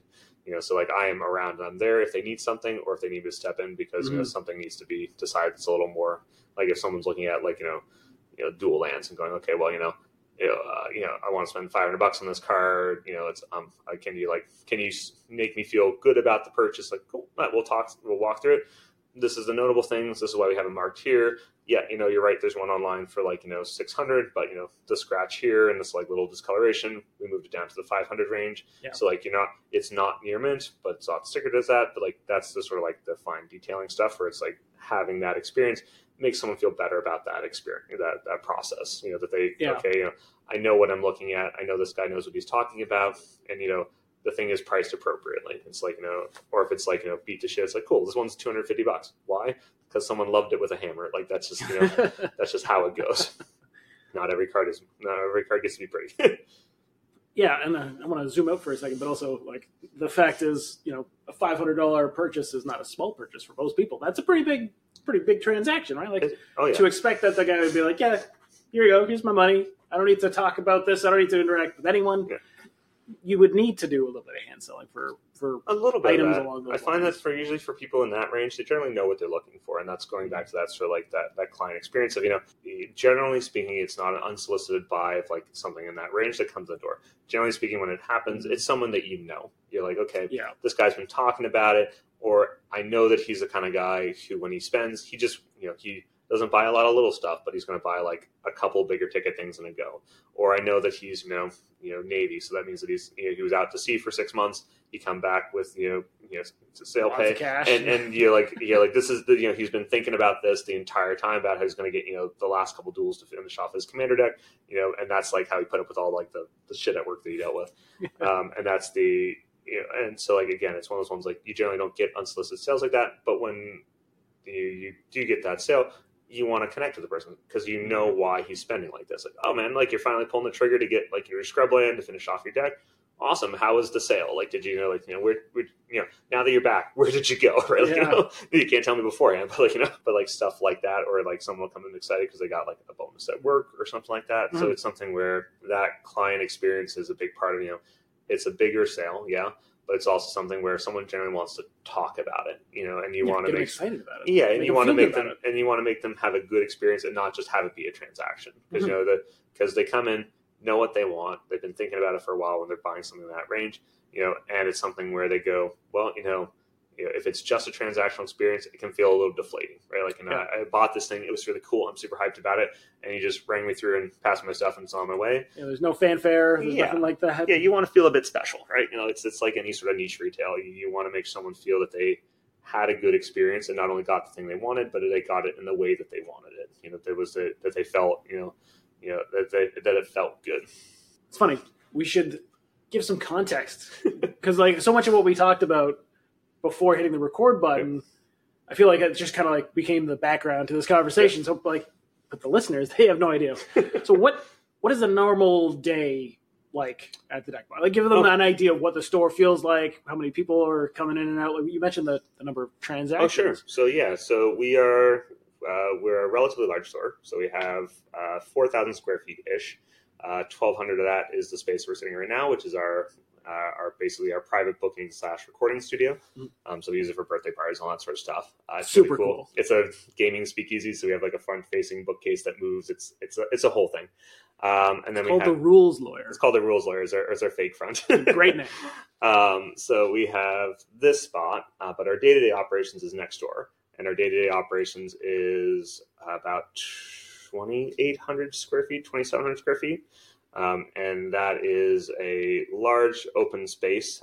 Basically, we have it divided between one part is our retail operation, which basically has like a circular ring where all of our display cases are, and the staff are behind the counters, and there's sort of just product along the walls. So we carry everything from full range of Warhammer, D&D, all the supplemental RPGs you've never heard of, a whole bunch of video games, new and used.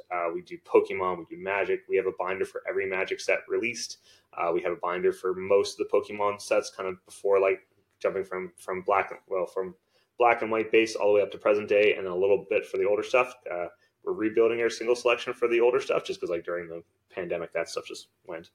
But yeah, we basically have browsable binders for every set and that there's out there. We have, you didn't see it, but we have foil bins sort of by price point and by color. So if you want to go really baller, we have a bin that starts at $30 plus. That's full of, they're in a penny sleeve, they're in a perfect fit with a label and the price inside of a top loader.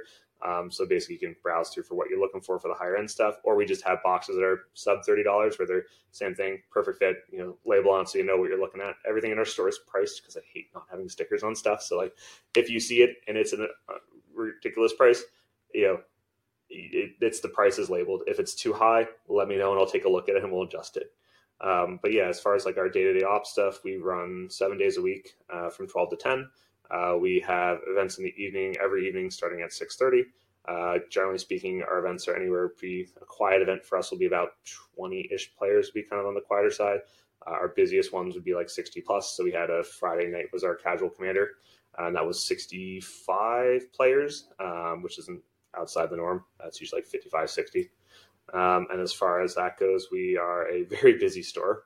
So if you walk in and there are less than 6 people in shopping, it's probably a quiet day. Like, that's having a dozen plus people and just kind of actively, engaged is not unusual. Mm-hmm. And on to like launch weekends, it gets wild. I imagine. But yeah, so we typically, far as store owners go, we have about 100. Our average day is about 120 transactions. Some days will be lower, and on like release days, we'll have like 200 plus transactions. It gets busy. Yes. And I want to hopefully like. Yes. Sorry, I should add because I always forget this part because I'm used to it. We have a very distinctive artistic style that we. It's very colorful. It's very bright. It's very graffiti inspired, which is basically a whole bunch of characters. If you haven't seen it in person, I definitely recommend it. There's pictures of it online on our socials, but it's real fun. Some of my favorite parts of it. Yeah, I'm hoping to splice some stuff in to the video that people can see like what this looks like and get a sense of what the shop is like. Yeah. That's one of the advantages of actually doing this in person because I can actually see it with my own 2 eyes. Yeah, we're a very cool, aesthetically looking store. We go for sort of an approachable niche sort of thing. So like we're a little different than some of the stores that you'll see out there for more like traditional game stores. everything's labeled, everything's sort of in a nice, like, orderly spot. Everything's divided by sections. So if you're looking for something, all of your Age of Sigmar product is in one section, and all that is done by faction. So it starts with Blades of Corn and the Bees, and goes to the Estes of Slaanesh. Like, it's if you've never been in before and just sort of see a wall, you'll be able to figure out what you're looking at. And if you can't find something, we're here to help you. Cool. Yeah, no, I think that's good context, like, so people can understand what does the store feel like. How large are we talking compared to other, maybe some smaller local stores who hopefully listen to this podcast and pick up a few things. We are a big store in terms of your average size store. Mm-hmm. We're not like a huge massive store, so you'll see a lot of stores in sort of like the Midwest, or where they're like just like huge amounts of space. We don't sort of go that model, but we prioritize play. So we have a player that seats 60 plus people on a regular basis. Very nice sturdy wood tables, some nice chairs, and sort of like aesthetics kind of built into all of it. So if you're playing there, you will know you're playing there versus playing somewhere else. During the tour, you mentioned the TVs that you have set up at every table, the advertisements, like the screen running through all the events. Yeah, we have a cycle of, rather than have, so like we have a static calendar, like 2 places, or sort of advertise. So it like tells people kind of what to expect for all of the weekly and monthly stuff we're doing. Mm-hmm. But we also have like regular sort of like the TVs of the user, just to kind of say, hey, this set's coming out. You want to know when the new Arcana pre-release is? It's on the screen, date, time, all the general details, and there's like a QR code link you can scan to go buy a ticket or find out more about kind of a weekly event or what have you. So it's very much designed that if you are kind of curious about something, you'll be just sort of passively exposed to it and go, oh, cool, like I didn't know there was a Masters draft coming up next Monday. Like I'll show up for that. That sounds cool. Like it's to help people kind of like be more engaged in the community, because given the level of business we go, it's not always possible to sort of tell every single soul that walks in all of the things they could possibly do, because it's a lot. Yeah, especially since you've got every single day of the week and there's always something going on. I think that we have at least one event every day of the week, and some events are 2 or 3 depending on the day that's going on. So it keeps busy. Yeah, no, it's crazy, but like the branding is everywhere. That's one of the things that I really like about your store, and I think it's also one of the reasons why I'm guessing a lot of your clients really like the store, is that it feels, like you said, it's a destination, right? It feels like you're going somewhere and you're in a place and you're immersed in things that you like, right? The things that you enjoy. Yeah, it's hard to walk into this and not be excited about something, and it's one of those things like, it's something where, if you walk into our space, part of the training that we do for staff is that you get greeted. Someone says hi to you, and it's something as simple as like, hey man, what's up? Like if I know you, or if it's like, hey, like what's going on? Anything I can do for you? It's very much, we're not there to, like be over someone's shoulder, but we want to let them know that they were acknowledged when they came in. Someone was friendly to them. They know that we want you to be here. If you don't need anything from me, if you just want to browse, totally cool. I'm here, So usually our answer is like, it's like, hey, how's it going? Good. Like anything you're looking for? No, man, just browsing. Okay, cool. I'm over here if you need me. Just give me a shout. Like I'm around. Like it's something where you want to make people feel comfortable. And some people come and go, yeah, I totally had questions about this deck or this thing. Yeah, awesome, man. Let's talk. Like let's engage. But no, it's definitely a very specific atmosphere that we curate. We have a lot of structure. We have a lot of sort of like organization that occurs both for the client and behind the scenes. But we never want to lose that sort of like in-person experience where it's like, we're not just a warehouse of cool stuff. It's like this, we want to have, that you feel comfortable when you're here, and not just like you're like, oh, well, I need, milk and I need eggs and I need this thing. It's like, it's not that kind of shopping experience. Yeah. Yeah. Despite the depth and the fact that you do have like a lot of inventory, you still have that in-person relationship with people. You still have that experience where somebody comes in and they feel like they are, it's like the Cheers trope, right? Like, hey, somebody actually knows who you are. They know you by name. Right. Yeah, that's a big value. And like, I think that's one of the reasons why you've done so well. Like you've got to the 10-year mark, which is quite the milestone. Yeah, it's one of those ones where like building up that client experience is kind of how we got to where we are today. And it's something where you like, for as much as people get excited about this field, it is retail, and retail, you're only as good as your of the next sales day you got. So like it's, it's not really a field where you can say, well, I made some really good code, and I'm going to like sit back on that and just like let it run. It's like, nope, you did really good today. You got to get up tomorrow and do the same thing again. Like, it's just, it's a process, and it's something that either you love that part of it, or it just, you hate it. And, I like that part of it. So yeah. And it works for me. And I like the way that you've positioned it in the sense that you do the thing that you like because you like it. Yeah. There's purpose and fulfillment alongside, the actual, like the business transactional money, revenue, life totally. fulfillment. It's all tied in together. Oh yeah. When we had COVID, one of the things that we did was, that was a weird transition for us because we were very much an in-person experience. Mm-hmm. And the challenge with COVID was that, we were in Nova Scotia, we were forced closed for a period of time. And that was one of the suckiest parts for me, is that we were still open because we were doing some curbside delivery when that was possible and what have you. But there was a day where I was like in there, I was like, I was pulling lists for people and like realized that I missed the feedback of it and seeing people's names on orders who I'm like, I know this guy, I love talking with him when he comes in, and now I've just got to like pull a list for him, hand him to a car window and not touch him and not talk to him. And like, I it was something where I looked at my staff and like, cool, you guys can do this. I'm going home.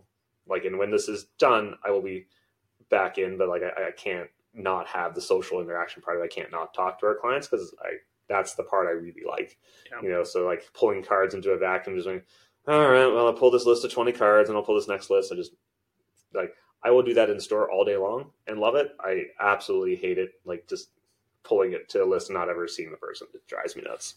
Which I guess maybe that's one of the reasons why you don't like the whole online aspect of things. Yeah. Besides the market online susceptibility, I guess. So I think the thing with online, the thing that's come back to it for me is that, we don't do online sales. We do have an online store, but our online store is for pickup only. Pickup only. Delivery within. Yeah. And so one of the things that I found about cards is that cards are an ecosystem, and that, if you've got a local market for cards. So if you come to me and say, hey man, I'd really like to pick up this card, I get paid in like 2 weeks, and I go, yeah, cool. I can hold it aside for you, or I can wait, or I can keep an eye on it.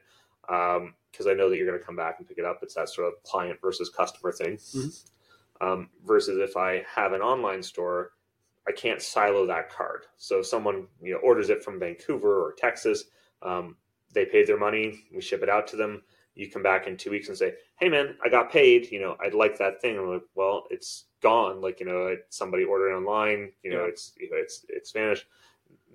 That client will all of a sudden go, well, that kind of sucks. I was excited for it. I planned for it, and now it's not there. I guess I'll go online and order it because, I can't get it from my local guy, which just starts a cycle of basically, if you're taking those cards out to me, if I sell a card to somebody in Texas, when they go to sell that card, when they're done with it, they're not selling it back to me. They're not shipping it back to me in Canada. They're not like doing an online trade. It's now in the Texas ecosystem. Yeah, it's now in the Texas ecosystem, or it goes to like some of the bigger players that are out there that buy cards, or it would go to like a Grand Prix when those were a thing. And the challenge is that if you are constantly taking cards from your local ecosystem and sending them out into the ether, you run out of the cards to support your local play. And when you do that, people come in, want to support you, want to shop with you, but you don't have what they're looking for. They go online and sort of self-perpetuate. So we buy, if you trade into us, we buy everything, like high-end, bulk, we buy it all. And my approach has always been that I don't know what my clients are going to want. So I'm just going to try to have all of it. So if you come in, why do I have, 47 polluted deltas from cons? Because someone wanted to sell them to me, and I don't know how many I'll need at some point. There's definitely the argument of saying, well, anything past like the 13th or the 20th is probably something you're never going to sell. Yes, totally true. But I want to keep those cards in a local ecosystem, because if I don't and they wander off somewhere else, and there's a run on it, or it's something that gets super popular, there's a chance that I'll never see those cards again. If I sell them off to, somewhere, outside of our market, they may just never wander their way back, and it's something where, to be able to support community, be able to support play, you need to have cards in your ecosystem for the decks that people want to play. And if you don't have that, it becomes really hard to build that up. And once you sort of like start offloading it, it becomes a real challenge to kind of keep it healthy. So a lot of what I've seen, for some stores that haven't made it, is that if you're going to do online single sales, I would argue you need to be willing to spend and buy in the way that some of the bigger players do. So things like Star City or Face or Channel Fireball back when they existed. It's stuff where like you need to be buying and selling at bigger events. You need to be having automated buy lists. You need to treat it as a strictly, commercial transaction and do your buying accordingly if you're going to do the online space to be effective at it. Because otherwise, all you're going to do is you're going to take your cards from your local market, ship them out somewhere else. And if you're not replenishing that stock, you're just going to run out of inventory in the long run. So there's been stores that, I've gone to where they've tried to do the online sales at a relatively smaller store, and all they've succeeded in doing is sort of saying, well, I can't service the customers I have in person because I don't have the stock. So I need to sell the things I can sell to the online people, which means I just don't have the stock from an in-store person when he comes back in a couple of weeks. So it's you just kind of grind yourself down. And then, there's another asterisk of it is like, I hate shipping stuff.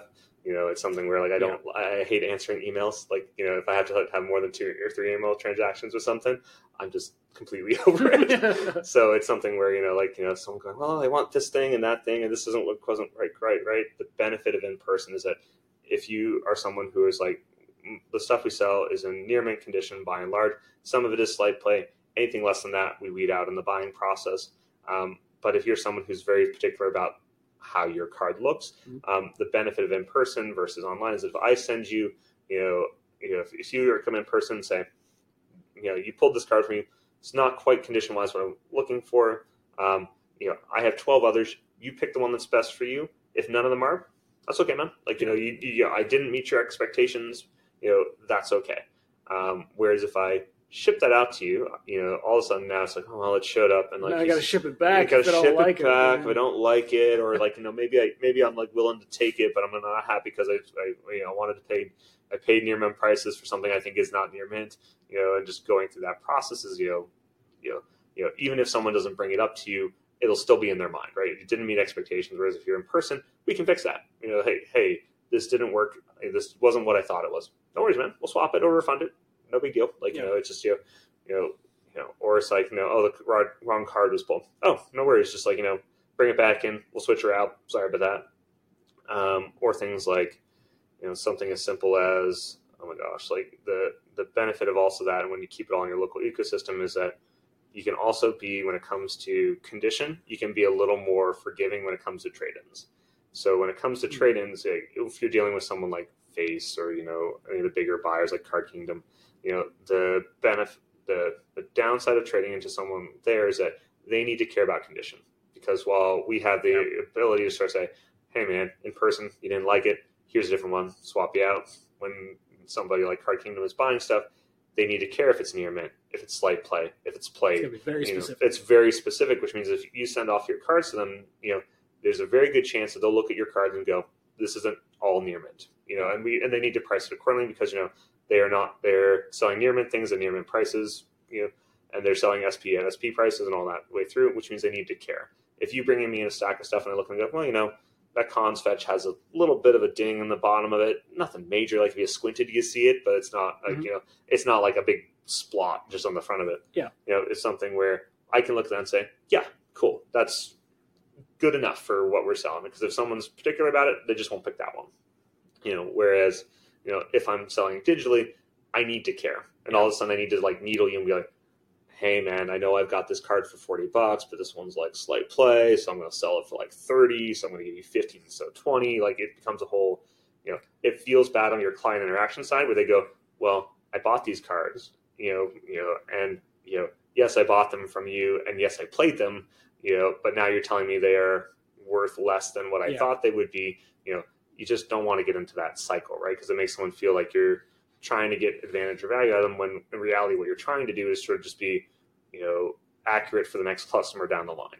So it's something where it's like if something is in like, a lesser condition than what you would expect it to be, it's something where like we will account for that. We'll basically say, okay, well, this is close enough, or if this one's so badly mangled that we need to like put in a separate category of like actual plate or damage, we'll let you know for that. But if it's like near mint to slight play, it kind of all flows in that range.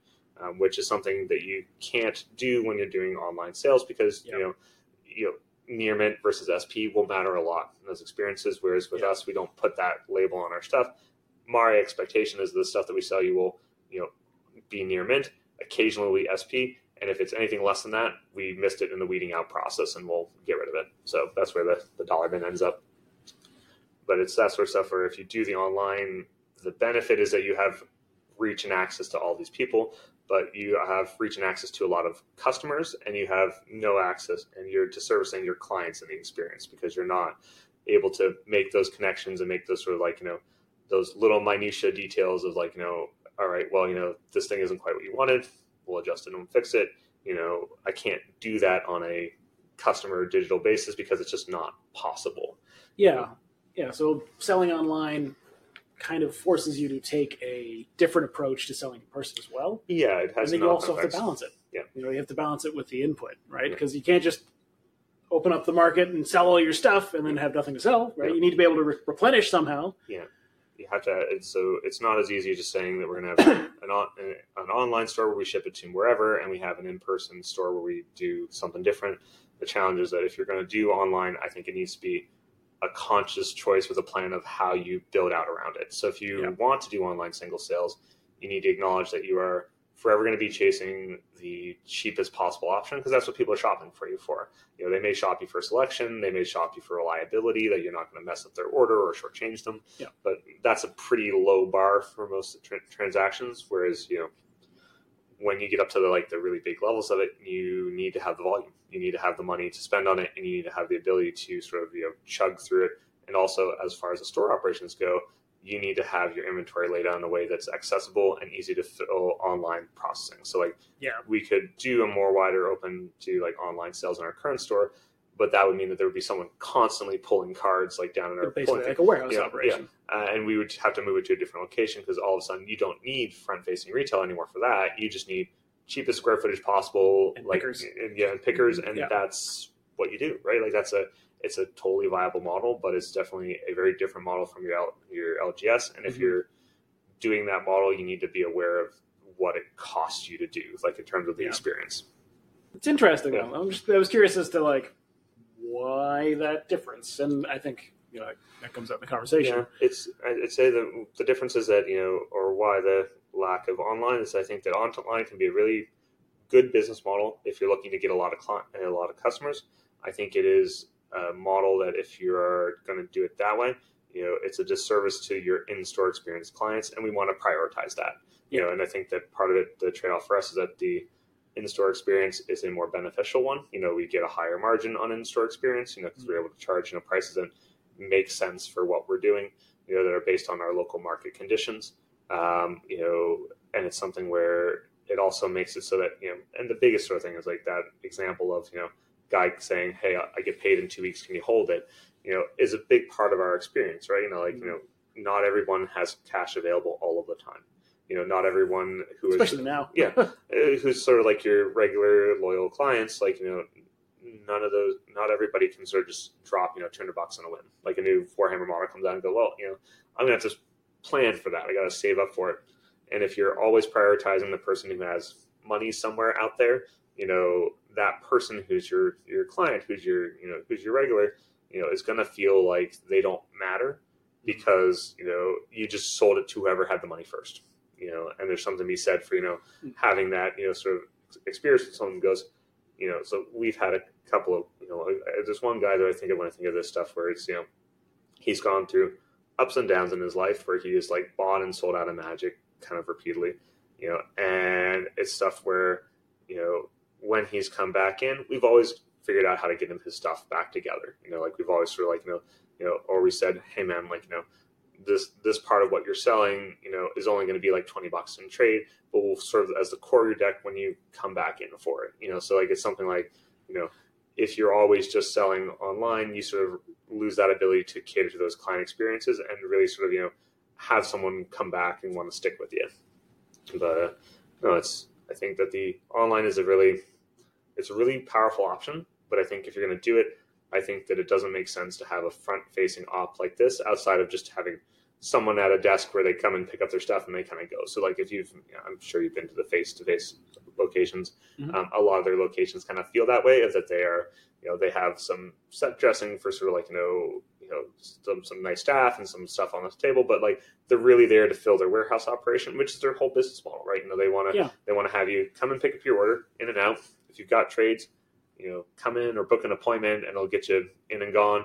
But like their main function is that they are here to warehouse pull lists for you, and they will get them to you in a timely and efficient manner.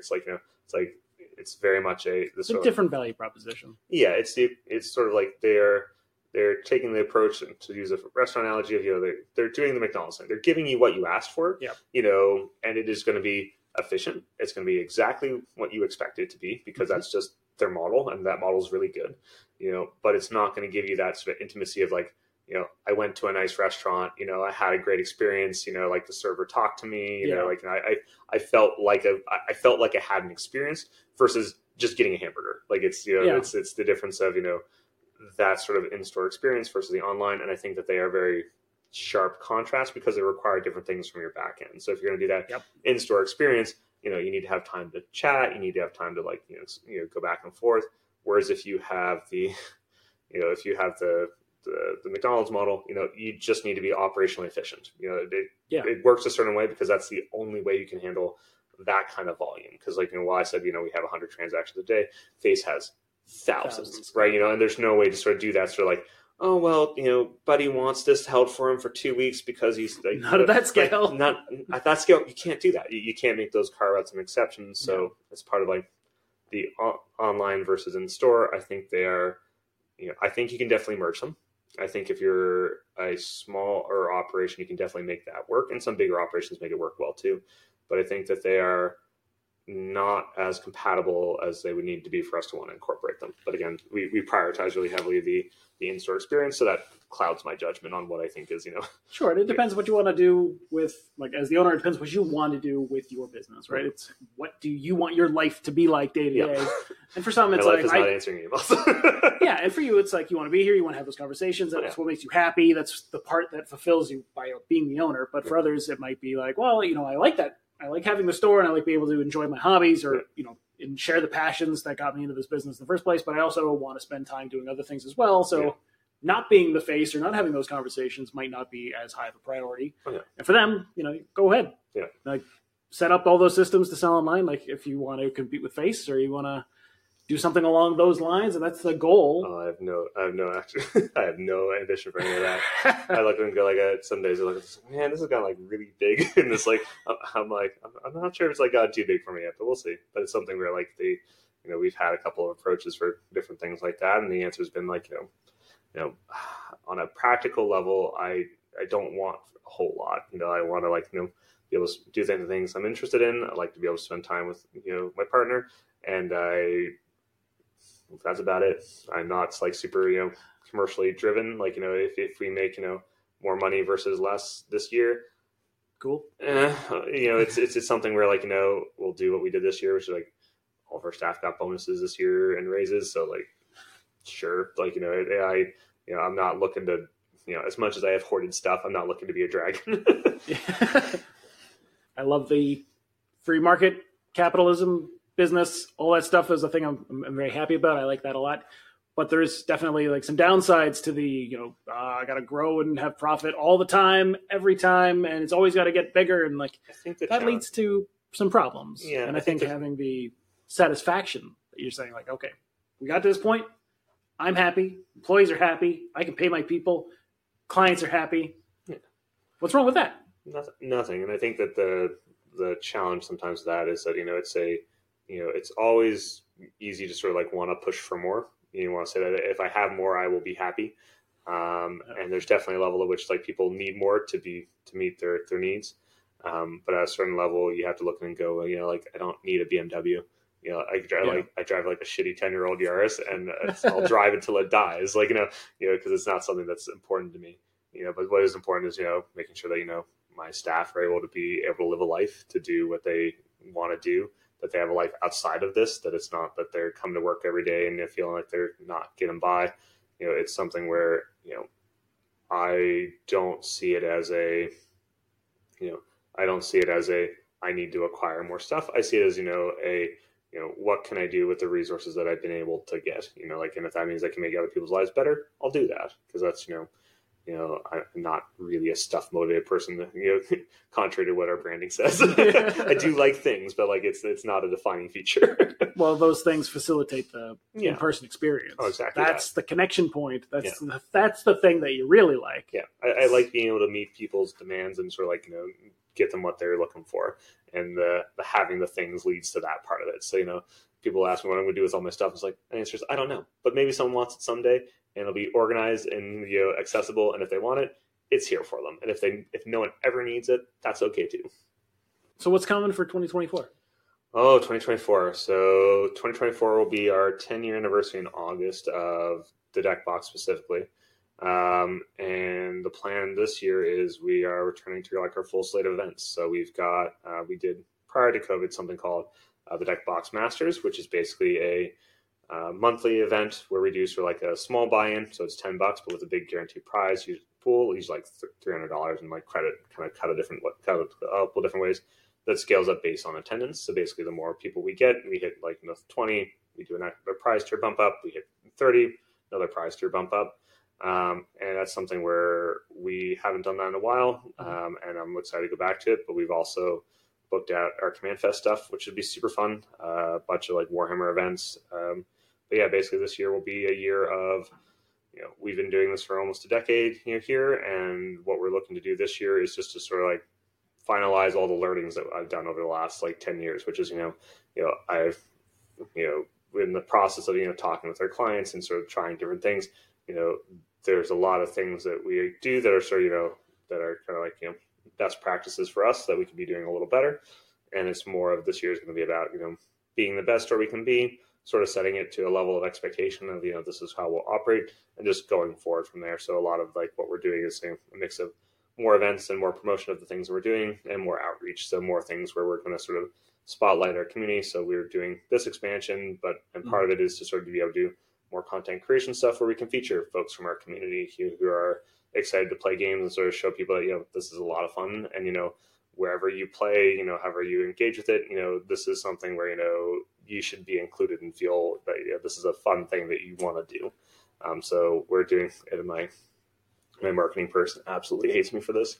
But the plan is that we're doing our content creation stuff on YouTube and Instagram and all that. And the point of it is just to turn, the point of it, none of it's going to be monetized. And she hates it when I say this. But one of the main reasons we want to is that, we're in a fortunate position of our day-to-day operations pays for something like this. And the benefit of, being able to make our own content that's not dependent on, having to push a narrative or having to sort of like talk about, things that make someone angry so they click on it, is something where like, I'm a very positive person when it comes to a lot of these games. Cause like, you'll see a lot of content online that goes, most broken deck thing you've ever seen. This is like something destroying the game. When's it all going to end in a dumpster fire? I've been around for this for 20 plus years, and people have been saying that for a very long time. And I have yet to see that occur. Everyone always predicts the apocalypse, but hasn't shown up. How many times has Magic died? A lot. A lot. But I would say that the benefit of doing our own stuff is that, we're just going to be the same people that you see in store, same sort of thing online. If I'm telling you about something, it's because I'm excited about it. If I'm not excited about it, I'm probably going to skip it. And if it's something where, we can do something fun and cool and creative, we'll do that. And if it's something where we can't, we'll just leave it. Cool. Got anything planned for your anniversary? Oh, I'm supposed to. But I haven't figured it out yet. Of all the things you could do, like the 10-year anniversary is that's a thing to it's celebrate, a big one. I think we have a Command Fest planned for that weekend, which is kind of one of our really fun programs we've done. And if there are actually, if there's a store owner watching it that hasn't seen it, I say of all the things to look at, Command Fest is one of our most popular things we've done in the last couple of years. But yeah, as far as like Command Fest is, for those of you who haven't seen it before, it's basically a event where we do 4 rounds of play. Each round is like an hour and 20 minutes long. And everyone who shows up gets a swag bag with a bunch of stuff in it. And one of the things is a bingo sheet. And basically, as you fill out the bingo sheet, you win prizes. And all the bingo sheet stuff is kind of based around in-game mechanics where you're not actively trying to win. So it's things like, save an opponent from dying, do something super like complicated. And it's very much designed to sort of like you play as like it's a casual competitive play experience where the goal is to check off the things that you can, and help the other guys out while you're doing it. So it's something where we do that. We started that in 2022. We did our first one. We did 2 last year, and I think the plan is to do another 2 this year. And we got 130 players at the last one. So it's a really great way to build community and really great way to do an event with, kind of like stakes and prizes, but keep it super casual so people kind of engage on their own levels and don't have to sort of like feel like that they got to build like the most tuned competitive deck they possibly can. It resonates perfectly with the Commander ethos, right? Like for most part, Commander players are not generally looking to like, I want to win the game immediately. It's more of like, let's just have a good time. Yeah, let's do some stuff. Do some weird things. So we have one of the achievements is, attack with all of your creatures into an opponent that's not tapped out, and just yell Leroy. Let's do this. Leroy Dragons! Oh my god, he just ran in. So that's one of the check marks, and it's like, so you just got to hear that every so often when we're during the Command Fest. But no, so it's a lot. I haven't heard that meme in a while. Oh yeah, yeah. No, that's how you know I'm old. But no, yeah, it's been something where this year is a year of just kind of going a bit back to basics, of, and kind of like building more into our event scene again. Now that we're well and truly kind of able to do that, and no, it's been good. Cool. Almost at the 2-hour mark, so this has been great. But I want to ask, is one of like the closing questions, is going into 2024, what do you think is the most important thing for store owners to be thinking about right now? I'd say in 2024, the biggest thing that I would say is that when it comes to how you run your store is you really need to know what will make you profitable and successful in terms of dollars and cents. So all of the things I talked about, all the things about community and all the things about how you build up clients is very true, and it's very heartfelt. The underlying of all that, though, as I talked earlier about, that you need to have the community building and you need to have the retail. So if your retail proposition is not set up to actually be successful for you, if you're not able to sort of like get the margin that you need to kind of make all these things possible, because Command Fest is super fun. It costs us thousands of dollars to run a Command Fest because we book out the hotel, we give away a lot of prizes, and it's something that's only possible to do that kind of a spend because we've been that profitable through the run of the year to justify it. So we charge an entry fee for Command Fest. It doesn't cover the per person head count for it, but it's something where like that's a way we give back to our community because we've been profitable year round. So like, one of the biggest things that people feel incentivized to do as a retailer is to cut prices and sort of like operate on a lesser margin. Mm-hmm. And every time you do that, you make it harder for yourself to succeed. And having run a store in a small environment, I get that pressure. I get that pressure to want to be price competitive with online, with like wanting to be competitive with the guy down the street, but the reality of it is it's the basic math part of it, right? If I'm selling a box for $180 and the guy down the street is selling it for $120, he's going to sell more boxes than I am, but I need to sell that box at the margin that makes sense because otherwise I can't justify the other stuff. So like, it also means that your ordering is a lot easier because if you're the guy who's selling boxes for $120, you're going to sell through like 100 boxes, but like you've got to take the hit on that if it doesn't sell.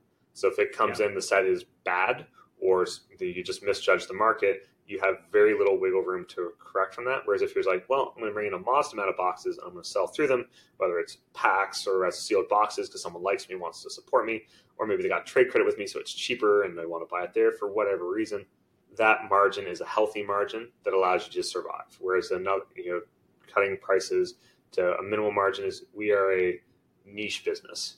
Niche businesses really don't survive on margins that are as low as some people would like to put them to. And if the people who are telling you your margin needs to be this because I want to be able to buy a box for $120, that's getting back to that range of might be a client, probably a customer, which is something where, that little difference and that's sort of being able to stick to your price point and know what you need to do. So it's kind of like make that number make sense for you, is really important because otherwise, if a box is $110 and he's selling it for $120, he's making $10 on that box, which means he needs to sell 7 boxes, 8 boxes to sort of, make the amount of profit that you sell on a box. It's more effort and more work, for maybe the same amount of money, if not less. So you need to start, you need to acknowledge that you are a niche business. No one needs my product. Like no one no one needs Magic cards, no one needs Warhammer. They really like these things and enjoy them, but in terms of like you need to buy like, necessities, this is the thing that gets cut, So, cutting yourself to the bone on the margin makes sense when you're dealing with necessities because, everyone needs milk. Everyone needs, the basics butter, of life. Yeah, everyone needs the basics of life. You need to be competitive on there. With a niche product, if someone's, not willing to buy at a price point that makes sense for your business model, your business model doesn't work at that point. Because like if you're saying, well, I need to compete with, Face, or I need to compete with, whoever for like the cheapest, Amazon for the cheapest possible box, you can't compete with that level of scale. It's just not going to happen. Yeah. Even if you could compete on the price point, they have such a bigger selling apparatus than a bigger reach that someone's not going to know about you. So if you're going to say, okay, well, I'm as cheap as Amazon, but Amazon's going to get way more sales because Amazon can directly market to all of its existing customers, whereas you've only got, whoever kind of comes to your store or is in your ecosystem. And if they're already doing that, they're probably not necessarily a super big Amazon customer to begin with. So I'd say biggest thing I could say is, all of the things that you see those, for store owners, all the things that you see that is built on the basis of, client appreciation and understanding and growing our community, but also having a firm grasp of, what a kind of a margin I need to make to be able to make that happen. So, yes, we could run sales. Yes, we could run discounts. Yes, we could do all these things to generate more sales and be more price competitive. But that doesn't work with our approach as being, a higher end niche experience, and either someone appreciates that or they don't. And, our model has proven that people do appreciate that. I think it's a great closing optimistic thought. I try. I like that. I like that a lot. I like the advocating for people to charge what they're worth. It's hard, right? It's definitely because there's so much pressure from customers. There's pressures who from want clients. The maximum value out of you as much as they can get. Oh, totally. And again, I don't take it as an adversarial thing. It's if someone wants the best possible deal, that's totally okay. Like I have no judgment about that. If someone wants to price shop, all I'm saying is that, for this model to work how we built it, you're right. This is what it's worth to me. And if it's not worth that to you, that's okay. It's something where you're like, we're not a fit, and it's kind of like dating. If it doesn't work out, if we're incompatible, okay. I'd rather know that from the beginning and just go, yeah, you're a really cool person, but we just don't click in that way. That's okay. Like, there's other people out there. There's a couple billion people around you. Like, you will find someone who clicks for you. And that's how we've kind of built our stuff. So it's something where there's a lot of pressure to want to like do the price point thing, but price is not a competitive advantage. Price is a thing that anyone who's willing to can go down to it. So if we wanted to create our box sales for our local market, we could go down to doing $120 a box. Like, I could I could sell it under cost for $10 a box all day long and probably not care. But like, that's not a healthy way to treat your market. It's not a healthy way to treat your hobby, and it's something where, just because you can do it doesn't mean that you should. And I think the idea of thinking about the experience that you offer, not necessarily as good or bad or better or worse than other experiences. Yeah. Just different, right? You're the steakhouse. Yeah. That not everyone's going to want to come to a steakhouse. Oh, yeah. Sometimes people want to go to McDonald's, and that's okay. We have people who've come in and told us like point blank, it's like, like you're a little too fancy for me. I don't feel comfortable. It's like, I would always I would always want someone to feel comfortable with us, but I totally get that some people want that traditional, old style game store model. I get it. Like, that's what I grew up in, like, places that were like a little dusty, little dingy, like like you wouldn't really want your mom to stick around after they dropped you off. Like, I get it, but, we're not that. And I understand that, as a preference choice. Right. And it's something where, not everyone will see the value in what we offer, and that's okay. There is, other places, other stores that, will be a better home for them, that they'll feel more comfortable at. And I encourage people to do that sort of stuff. Absolutely. All right. Do you have any closing thoughts for anyone who's listening right now? Anything you want to say to them? I'd say the biggest takeaway is, if you took nothing from this, is that community is a really big part of what we do. The community it's how we got to where we are. It's all well and good to say that we have all of these cool things and all of this stuff and all these like neat accomplishments we've done. none of that happens without our clients, and none of it happens without the communities that we built along. And I'm always just very appreciative of just having the chance to have done that. It's something where, I get to live a life where I'm surrounded by things that I really enjoy, and I get to help other people find the joy in the things that they're excited about. And that's something where, a lot of people come to these sort of hobbies as a way to escape from the things that are going on in their life. And some of it's just that they enjoy doing it, and it adds value and nuance to it.